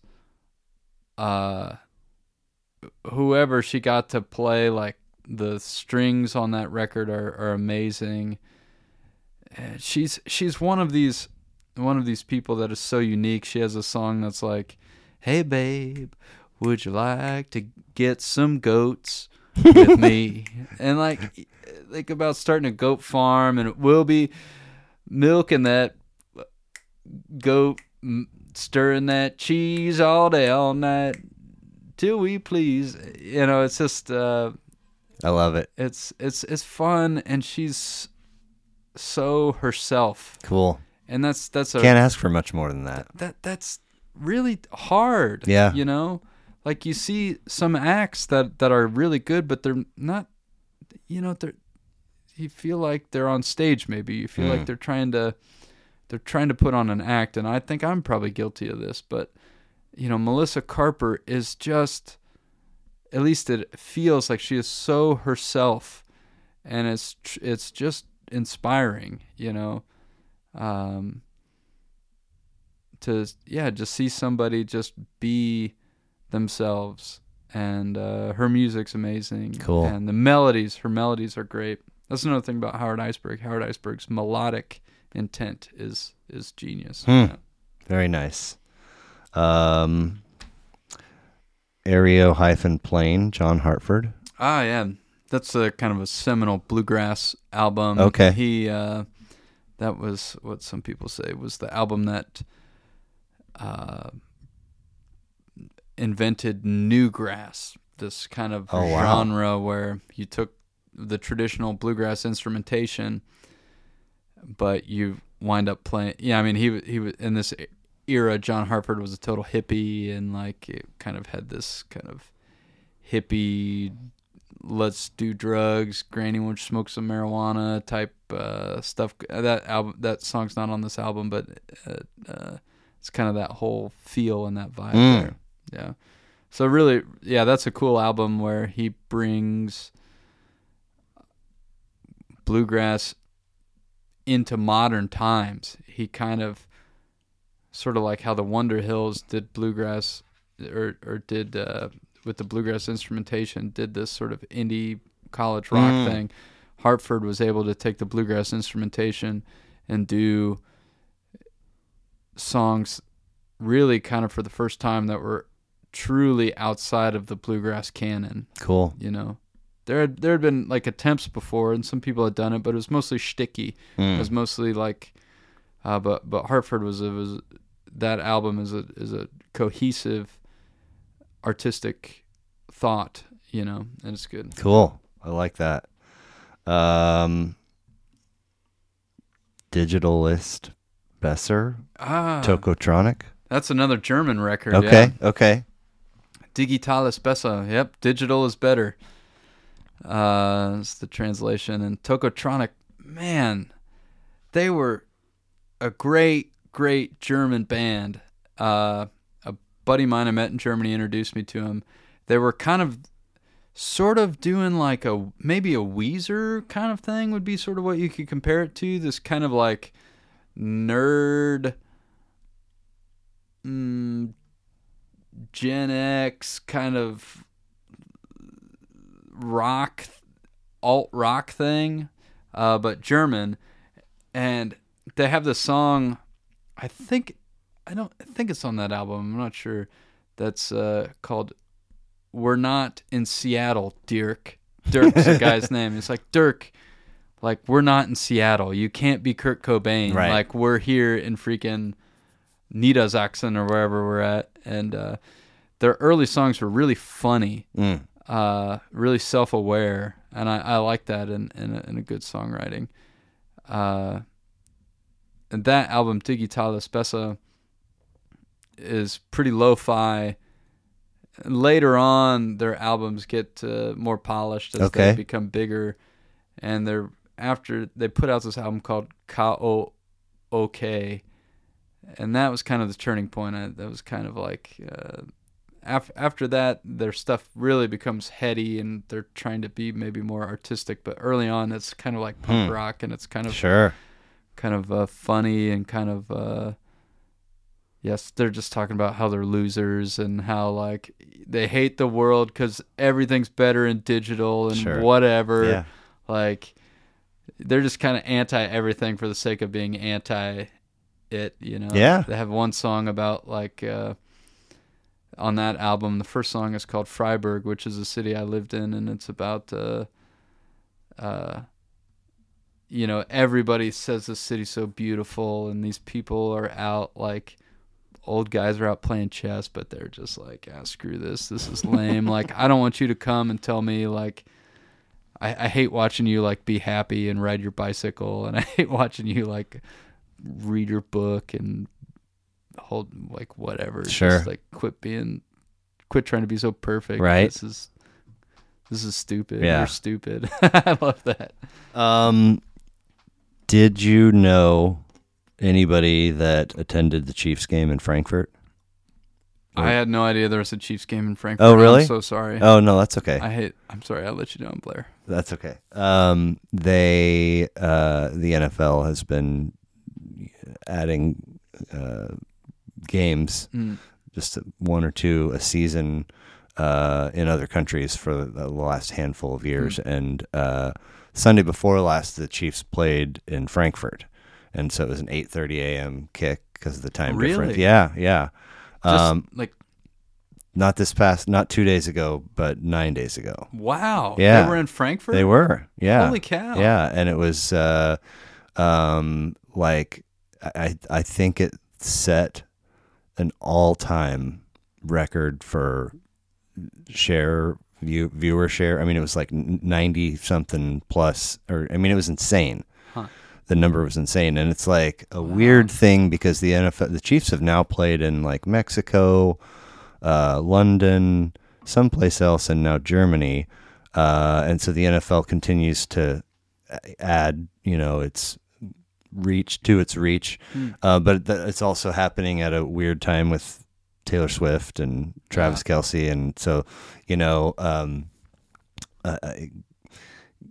when I was in Ireland in 2004, I haven't traveled much, but this was, we literally toured the whole country in a car across 10 days and stayed in a bunch of different towns. And that's cool. one time, I mean, people are like, Americans? And you're like, yeah. Yeah. What, Can you smell me? Yeah. But literally, where are you from? New York? No. It's like, that's the one. Right. And only one time did somebody know or had heard of Kansas City, and they were like, "Oh, the Chiefs." And I was like, "Get the fuck out of here, really?" But now it's like, the NFL's reach has grown tremendously, and all the Taylor Swift stuff. So I just wondered if there was somebody over there that the Chiefs are playing in Germany. Oh, I know Andrew. I should reach out to him. I didn't even know that was going on, man. Wow. Okay. I should have flown out there and just watched the game. So, two-parter for you. I gotta believe that you are familiar with Can. No. The band? I don't know the band Can. Okay. Are you familiar with the genre or terminology known as krautrock? Not really, no. Okay. No. So Can is phenomenal. Okay. Like German band? Yeah. Okay. Like nothing I've ever. Well, I mean, I discovered them better part of 20 years ago, and they are just out of this world, trippy, talented, super cool. And it wasn't until I started doing this actually that somebody said krautrock, and I was like, I don't know.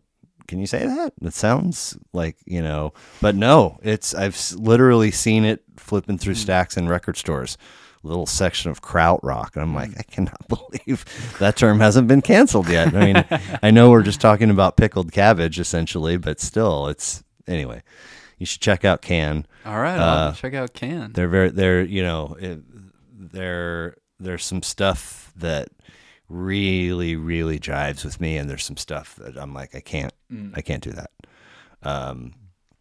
Last but not least, and so if we reach back to Loretta Lynn as an artist I've heard of from your list, now we got to go all the way to the end of your honorable mentions to hit the other one, Rubber Factory, the Black Keys. Oh yeah. When I was in high school, I was playing a lot of blues stuff, and being from the Midwest playing blues, that was kind of a thing. It was like White Stripes were from Akron, Ohio, or not. White Stripes from Detroit. Black Keys are from Akron, Ohio. Close to Warsaw in Fort Wayne, Indiana, there was this band called Left Lane Cruiser that was doing Fort Wayne Comets. Fort Wayne Comets. Hey, here we go. Yeah, true sports fan. Yeah, true hockey fan. True hockey fan. There you go.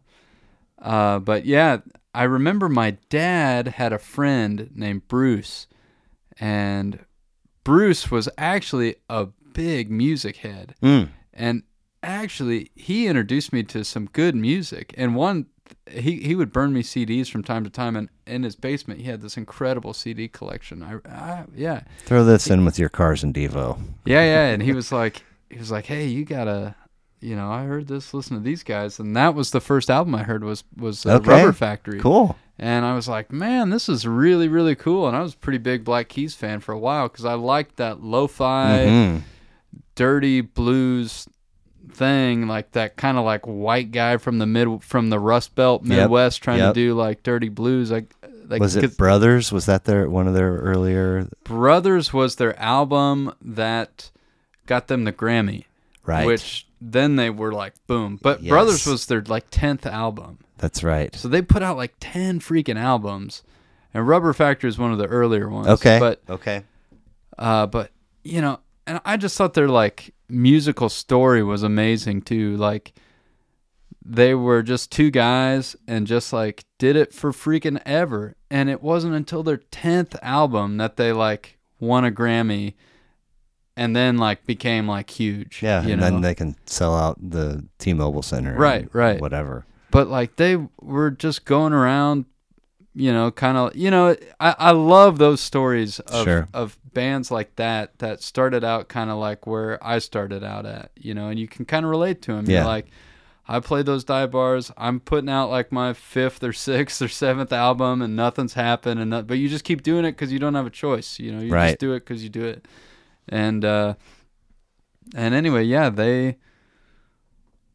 it was like their 10th album, Brothers, and then they won the Grammy. Damn. And then they like, I don't know, it's like, it's cool. Like, For sure. I think that's cool. It's cool to see people have success. And It is. It's cool to see people like do well, and it doesn't always happen, but when it does, it's amazing. Yeah. And Yeah, it makes you feel good for them. yeah, You yeah, know, like, really, well-deserved, really good for 'em. fellas. Right. Good job on the patience part, by the way, too. 10 records. There's like another guy like Billy Strings that we played with. Yeah, you you know? played with Billy Strings? Yeah, we played with him like in Indianapolis in like 2015 when he was playing with like Don Julin. And, you know, like that's a guy who started exactly where we started, played the same spots, slept on floors, like, you know, he did it. You know, he did it. And it's great. Like, he's like the real deal. Did you know? go see him in Independence in October? I did not, because we had booked a gig in like St. Louis like a year in advance. Yeah. So like Yeah. whatever, I didn't get to go, but I had a great time at this other gig. But yeah, stuff like that, like, you know, Billy Strings, like, that is awesome, and that's what it's about, and that's like, Kid's got some chops. oh, he's amazing. And yeah, I remember we went out to dinner afterwards. The promoters took us out to dinner, and you know, we got a cheeseburger. He got a cheeseburger, and he was playing with this dude Don Julin. I remember Don Julin got this, like, you know, like someone takes you out to dinner, and you're like, okay, I'll get like just a hamburger or something. Yeah. And, you know, just like, yeah, it's like, well, okay, it's $8. I'll get that, you know. So I got a hamburger. Julie got a hamburger. Billy Strings got a hamburger. He's playing with this dude, Don Julin, who's like, we all order, and Don Julin's the last one. He opens up the menu, and he's like, I'll have your, like, whatever, single barrel top shelf whiskey. I'll have the fried calamari as an appetizer, and then bring out the, like, whatever, shrimp salad, and then let's have a porterhouse steak. I knew you were gonna say porterhouse. Like, and let's have like a dessert too. I mean, his bill must have been like $200 at this place we went to, and but no, he was. But anyway, it was fun, and it was really nice to see. I'm sure Billy Strings does not remember who I am, but like, I saw him a couple times, you know, around the bluegrass community. Sure. And, you know, we shook hands and said, hey. Have you been to Telluride? So, I've not been to Telluride, no.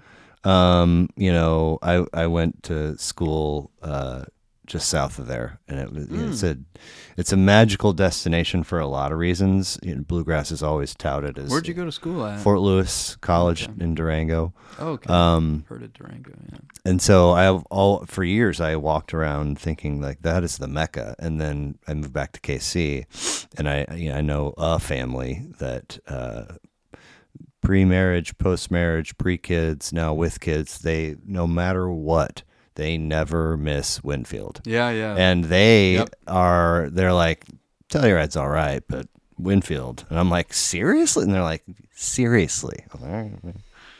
Well, Winfield's a really special festival. Sure. I mean, we played at a lot of bluegrass festivals around, and most of them, they're just a bluegrass festival. But Winfield is so special because it has this air. Well, first of all, there's a lot of jamming at Winfield. There's kind of more jamming at the tents and the campsites than at other festivals. Cool. Other festivals have jamming, but there's just a lot of it at Winfield, A. And B, the other really special thing is they have the campground stages where that people come and build their own stage in the campground. They call it stage. There's 4 main stages, but then there's stage 5 and there's stage 6, which are not, you know, not official stages. Stage 5 is now, but anyway, that's a long story. And there's stage 7, and then there's like Fine Time stage, and there's stage 2020, and there's like one time there was stage .25, and you know, like people will put a box out and just like put a sign next to it and say this is a stage. Exit stage left. And then some guys come like stage 7, they have like a whole deal. I mean, it's huge. Like, it's bigger than this room. Like, they put up this huge, big stage. They built this huge stage. There's no you can't have amplification. There's no microphone. And you just play acoustic on these stage. And so all these little bands come up and play on these little punk rock makeshift stages. And that's what's really special about Winfield. Like, that is not, I have been to a lot of festivals, and that specific aspect is not at any other festival. Nice. Yeah.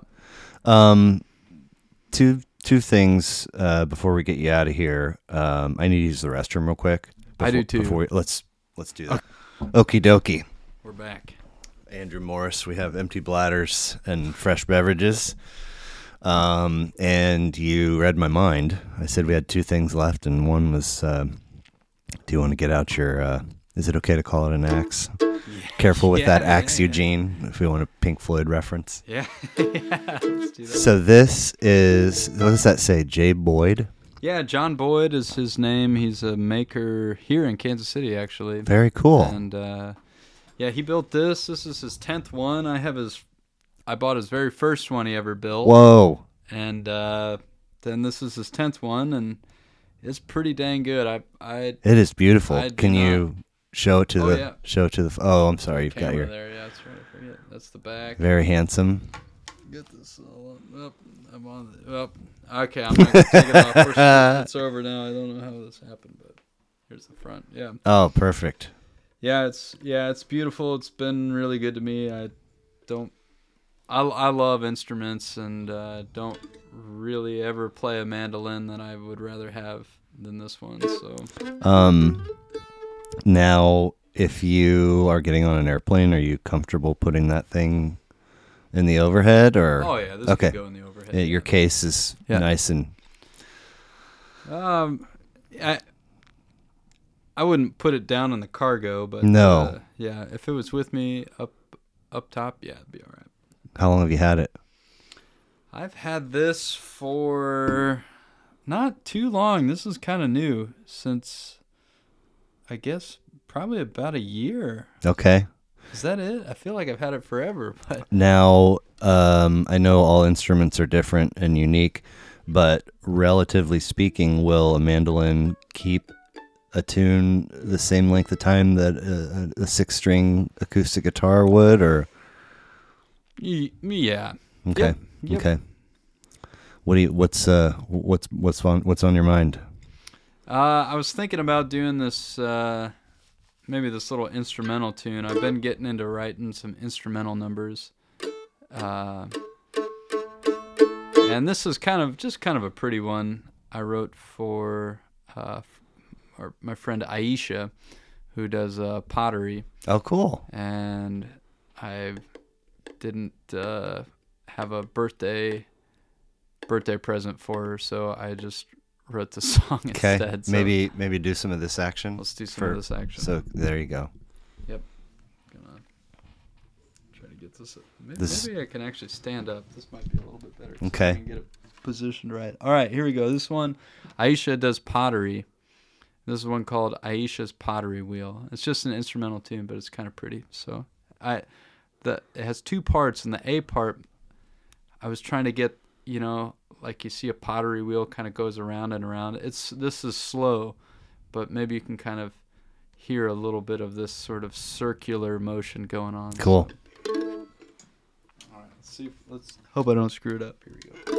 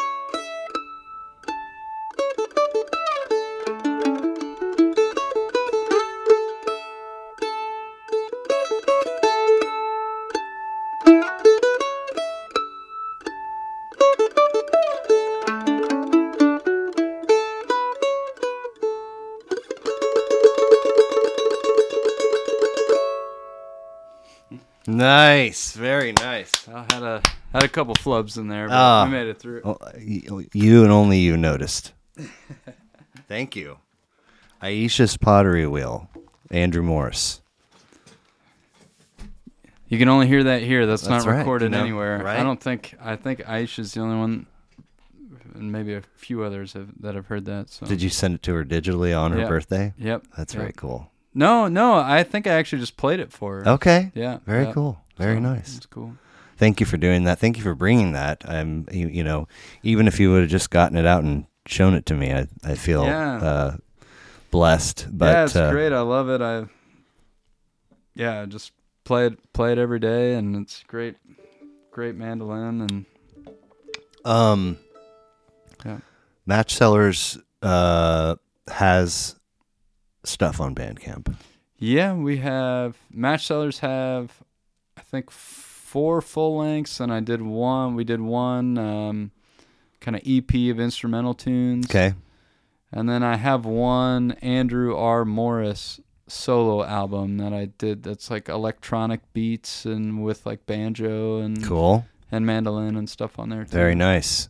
So when you have gone to record those projects, do you always go to the same spot? Do you have different spots? Oh, it's been different spots all the time. At the beginning, the first album, we just kind of some of our really early stuff that's not even online anymore. I just recorded, and then we recorded some with this guy John Autry for our first album. Okay. He works with that was in Indiana, and he works with Laura K. Balke. She's also an artist in Indiana, and he did some of that. Our second album, I recorded. Songs We Made Up, I recorded, and then... Is that the title? Songs We Made Up? I love it. Yeah, because there's an old-time fiddler named Lyman Enlow who is from Kansas City. He's passed away now. But he put out kind of an important old-time fiddle album called Fiddle Tunes I Recall. And I just thought that name was pretty funny. And so we did an album called Songs We Made Up. And I recorded that one. We did a single mic, set up a single mic, and we had Matt Hawkins play banjo, Chris DeVictor play bass, and we set up in like Julie's parents' apartment, and I put the microphone down, and we had taped off like when you took a solo. You're supposed to step up to this like piece of tape that I had taped off so that it would mix properly, and then step back and so forth. So that was pretty fun, and that album turned out pretty good. And Johnny Kennepaski in Independence, he mastered that. He's got Dark Shadow? No, what is it? Dead Horse Sound Company is the name of his deal. So he did that one, and then Blue Grastronauts was our third album, and Chad Graves down in Springfield, Missouri, he recorded that and played on it along with Betsy May. And then our instrumental album was kind of a pandemic project, which I just kind of recorded and tracked and mixed and mastered it all. And then we had my solo album I did with this guy Burke Sullivan, who's an electronic artist in Indiana, and he mixed it, and I had somebody else master it. And then, but this most recent one we did with Clark Wyatt here in Kansas City. Okay. And he just killed it. He's that was the easiest recording process I've ever had, was recording with Clark. He's just a really, really great. Made it sound wonderful, and a guy at the Boiler Room in Chicago mastered it. Clark Wyatt has a spot here. Yeah. We did it at his house. Okay. At his house. But he also works sometimes with a couple other, I can't remember if it's not Element Recording. What's maybe I don't know. He sometimes works in other studios. Okay, too. cool. So you guys, you and Julie, having this 7-year pocket where you were on the road performing, learning a lot of things on the fly, I would guess. And so now for the Match Sellers, do you want to put that somewhere where you can be comfy? No, that's right. I'm just trying to move this chair up. Yeah, sure. Let's do that. Yeah, go ahead. I would. So, is it safe to say that the two of you wear most of the hats as far as band responsibilities, i.e., booking recording time, booking gigs, promotion, et cetera, et cetera? I gotta believe to contact venues and try to book gigs is easy or easier for you now than it was. Oh, yeah. I mean, that had to have been some really great experience that hardwired, some valuable lessons into what would be your future as a musician, right? Yeah, it's definitely a lot easier than it used to be. I mean, we've always done everything ourselves. Now that we're not totally full-time, it's, that's been good. In 2020, it was very fortunate. We kind of decided, okay, we were doing so much touring. I mean, we were just living out of this car, and it didn't really feel like you were really getting anywhere, and it was just really hard. It's fun. It's fun for a while. It's fun for a long time, and it's still fun. We still love to tour. You don't still have Grandpa's truck, though, do you? No.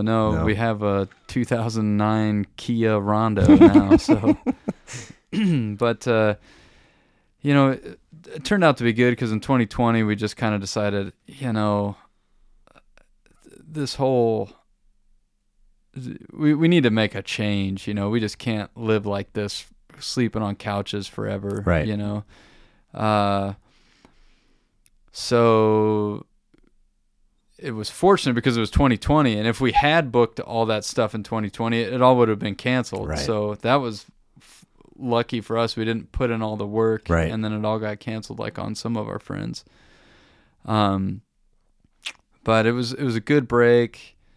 I think. We want to keep the band going for sure, but you just can't. That's just a really hard way to live. Yeah, of course. And easier when you're younger. Yeah. The older you get, the harder it gets. And we've been a band now for 10 years. Congratulations! That is no small milestone. Yeah. It's been hard, I mean, we've had disagreements, and we've had. Different people that can tour at certain times and people that can't, and everybody's got stuff going on. Everyone's got stuff going on, and there's not enough money to go around, and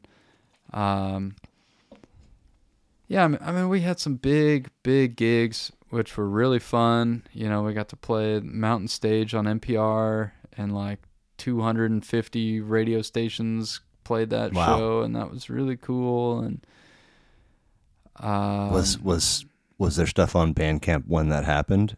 Yeah. And then after it did happen, was there a visible uptick in? Yeah, we had some people that would start coming out to shows that we were playing that were just and of course, gigging, when you're touring full time, gigging's weird because you have to play all the time to make money. So you wind up playing really great, incredible gigs and then just terrible gigs, and so sometimes it's kind of weird because people come up. I specifically remember in Ohio, we were playing in the back of this pizza joint, and it was after we played Mountain Stage. There were thousands of people there after we played this huge show, and I just remember this one guy came up to us after the show and was like, "Man, I heard you guys on Mountain Stage, and that was the greatest thing ever. I just had to, and I couldn't believe you were going to be here in Beaver Dam, Ohio, or wherever we were." And so I just had to come out to the show, and I just remember thinking man, that's just kind of like a letdown for this guy to Oh. watch us, you know, because But sounds like he was speaking with joy in his heart too. yeah, okay. I think he was happy to see us, Yeah. you know, but kind of as a performer, sometimes you always want to, at least I always want to give the audience like a good experience, Sure. you know, and sometimes you just need a gig because it's a Tuesday and you got to get from point A to point B, and if a pizza place will pay you $300 or $200 or whatever, or just give you a piece of pizza Yeah. and a place to crash, like, then that's better than nothing. Right. And so that's the reality. And so I just remember thinking, like, man, I wish this guy could see us at like a really good venue, you know, like a really good show. Sure. So anyway, yeah, now we're trying to doing a slightly different strategy, maybe, if you can even call it that. I don't know if we've ever For really sure. had a music strategy, but now it's kind of like we have like a following in certain areas. Cool. And so people will come out to shows. So we're trying to just utilize that and maybe just try to play, you know, in areas where we can draw some people just like a couple times, and then maybe hopefully people will come out and watch us, and then and so far that's been going pretty good. This year's been a good fun year.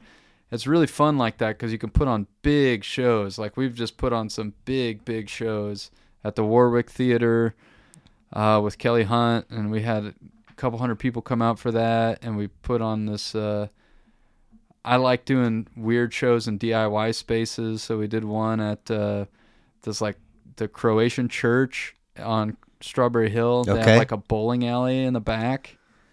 Okay. So we like played in this gym, and there was like Croatian food and bowling downstairs, and that was like crazy fun. We just did the show with this band Front Porch from Arkansas. They're so good at this warehouse. And it was a crazy show. Did they play Lemonade Park with Whiskey Mash in May? They might I have. feel like that sounds They might familiar. have, yeah. Well, I don't want to suck away what's left of your evening, but having never walked in the musician's shoes, the notion of recording and the relationships that you have with the people in that space, and then if you have somebody that's mixing it, and then contacting live venues, and then doing your social media stuff, and filling merch orders on Bandcamp, all the things are appealing to me. Sometimes they probably feel less appealing than others to you as the party is responsible for all that, but it's hard not to dive too deep because I'm fascinated by it. I mean, sometimes it's cool. Like, sometimes it's fun when you get an email from some guy. Like, we got an email, or we got a message from this dude who's like, hey, you want to come play this castle in Germany? And it's like, yeah. Like, that's amazing. Who says no to that? Like, like, those emails are fun. Yeah. It's like, it's the emails where you're like, okay, we got to get to Indiana on January 20th, and it's a 10-hour drive, and I need to play somewhere in between here and there. Hopefully we can make money or find a place to stay, and all that stuff gets a little daunting, stressful. Yeah. When it's just Julie and I touring, the two of us, it's a little bit easier. And you guys don't have pets or kids No, we or don't have anything pets. that Yeah, needs to yeah. be tended to. You can just lock up and hit the road. Yep. Nice. So that's good. But yeah, if we have like our whole band, like I need to make sure that it's worth everyone's while to come because they're leaving family. They're like, they have another job, maybe Right. that they need to do and can make a lot more money. And so, and they have partners, and it's just a big commitment Yeah. for everybody. And you just got to try to be respectful of that. And just like at some level, I just also think this year something like clicked in my mind where I was like, it's just a miracle that people will get together to like do this band. I mean, there's like not a lot of money in it. It's like you got to cram in a van for like 10 hours sometimes. Like, And for what we're doing, it's we're not playing Red Rocks, Right. like we play some cool shows and have fun, but Maybe that's your musical strategy, is be respectful, because you respect your instrument and the craft that went into making it. You get it out every day. You're engaged, you're performing, you have people who have lives in your circle that, you are respectful of. And yeah, that's another thing I think a lot of times, or at least I try to do as an artist, is like when someone comes to the show, I try to respect their time and the fact that they like took time out of their day and like a lot of times paid money to come. Yeah. And it's like, man, they could do anything else in the world, and I just like don't want to like waste their time.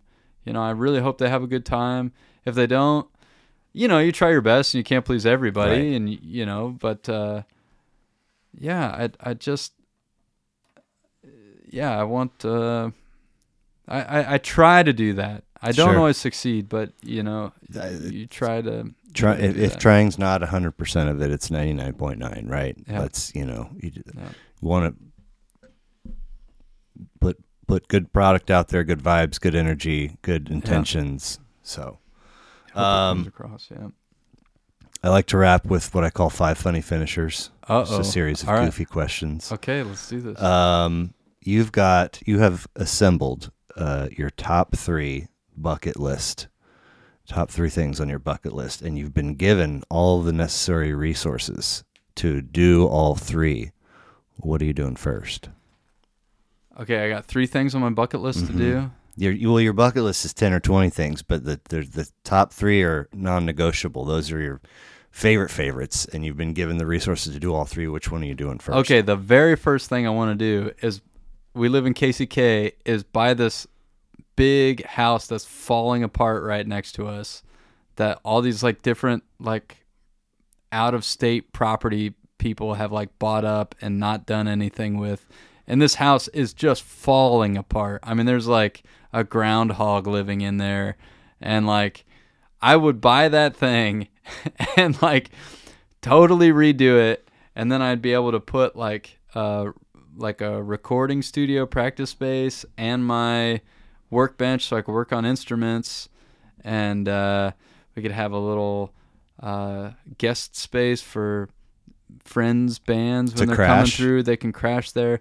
That would be there got to be a front porch stage-ish kind of venue of sorts as well, right? I mean, I feel like that's only got to be a couple $100,000, so right? that's right. Anyway, but No I would love that, because that house. I mean, like, I just hate when these people come in and like buy this property right next to you, and then they just like let it fall apart. That's weird. And like, it's and like, I really wouldn't care so much if it just wasn't like just affecting me. Like, they kind of tried to fix it up, and they like installed a air conditioner in our yard, and I was like, dude, what are you doing? And this guy was like, oh, sorry.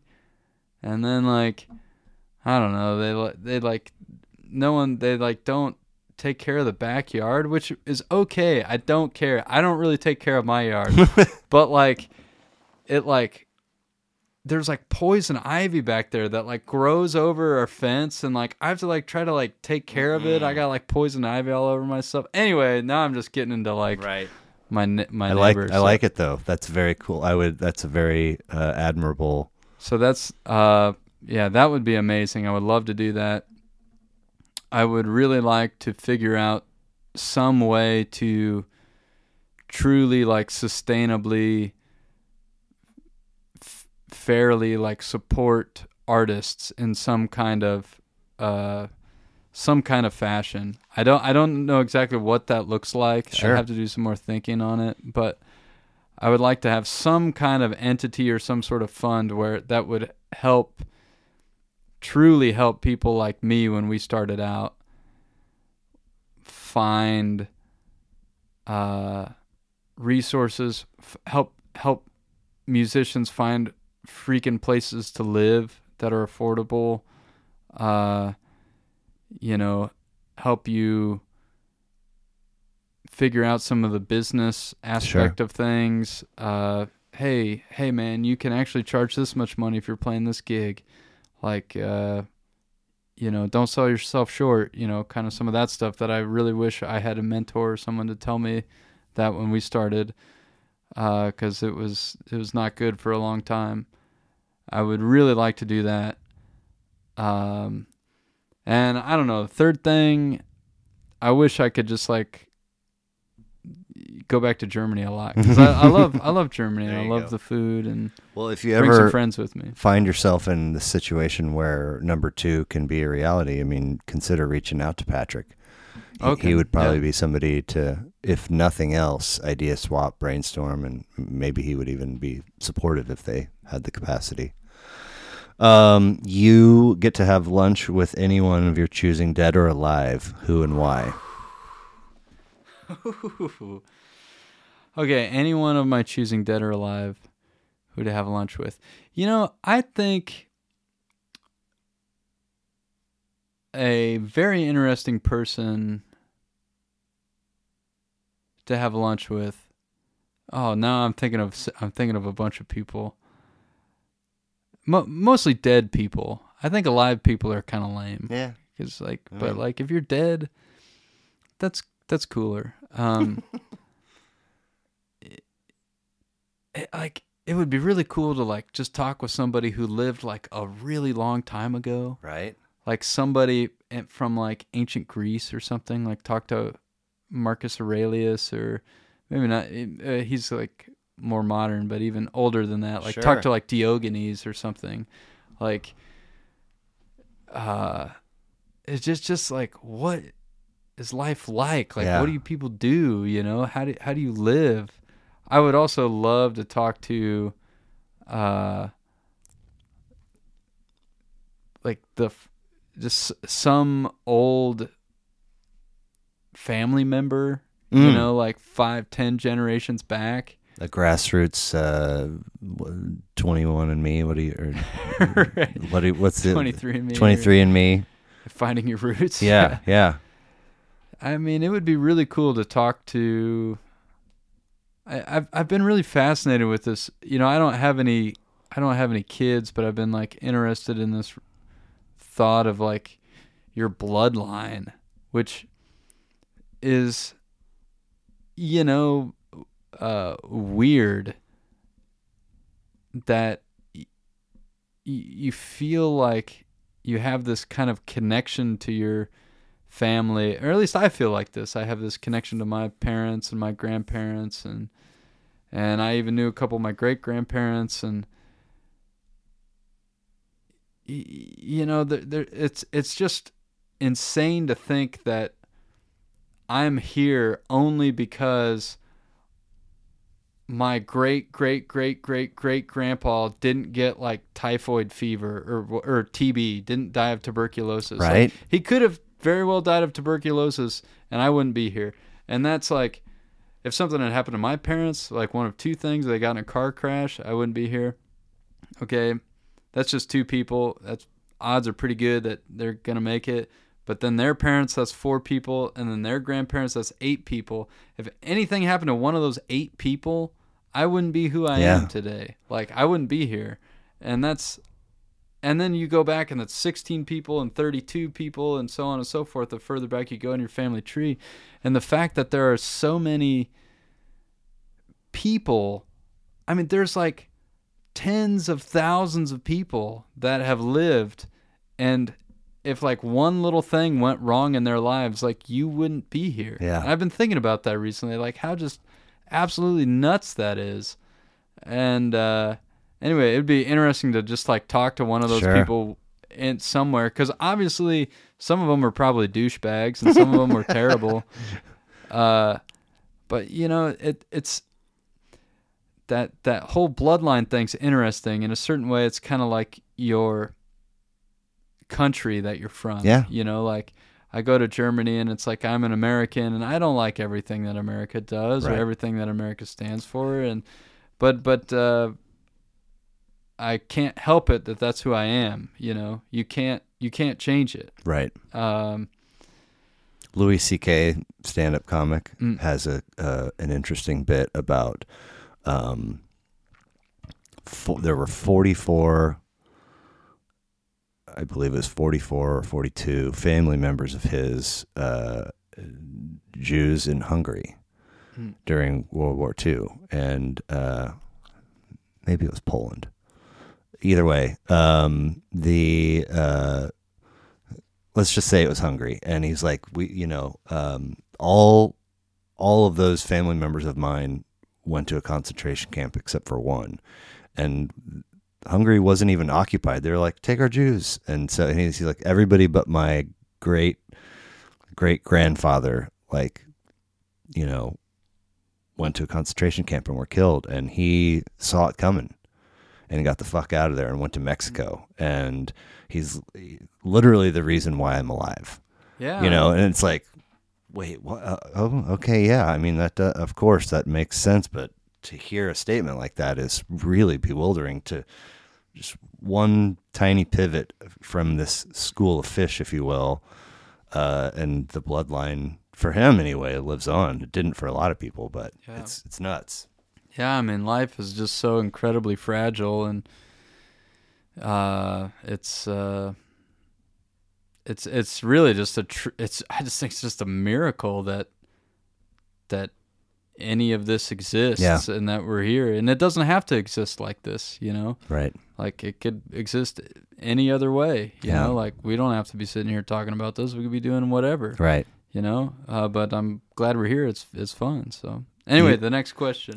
You can visit your past self at any age of your choosing. What age are you choosing, and what are you saying? Oh man. Oh, that's a hard one. What a stupid question. You said they were dumb questions, and man, goofy. I said goofy. Man, well, you didn't say they were dumb. Man, this is a dumb question. Yeah, if I could go back to a younger version of myself and say something. Yeah, I mean, or maybe you're just observing. I don't know, but yeah, I guess I'd like to. I had so many great times in my life. I'd like to go back to a lot of them and just relive them again. Like, you're doing good. Like, do a kickflip. Oh, not that kickflip. Yeah, right. Easy, Tony. But yeah, I don't know. Maybe when I was living in Germany and was doing this ambassadorship thing, I had a boss who was just terrible, and there's nothing I could have really said to myself because I had to fulfill this contract or else I was leaving the country. I was just stuck in a bad work environment, and I guess I wish I could. Right, the very first time I met that lady who became my boss, who was just awful, I wish I was trying really hard to, be a good, hey, I'm going to work. I'm ready to go. Let's do this. I worked with many different teachers, but this one lady in particular was just the bane of my existence. And, I was just really trying to show her that no, I'm here to work. I'm here to try hard. I'm ready to do this. I wish I could just tell myself hey man, this, no matter what you this lady say, ain't worth it. This is, just give it up. Right. That was terrible. Nice. That would have been fun. Complete this for me, if you would, please.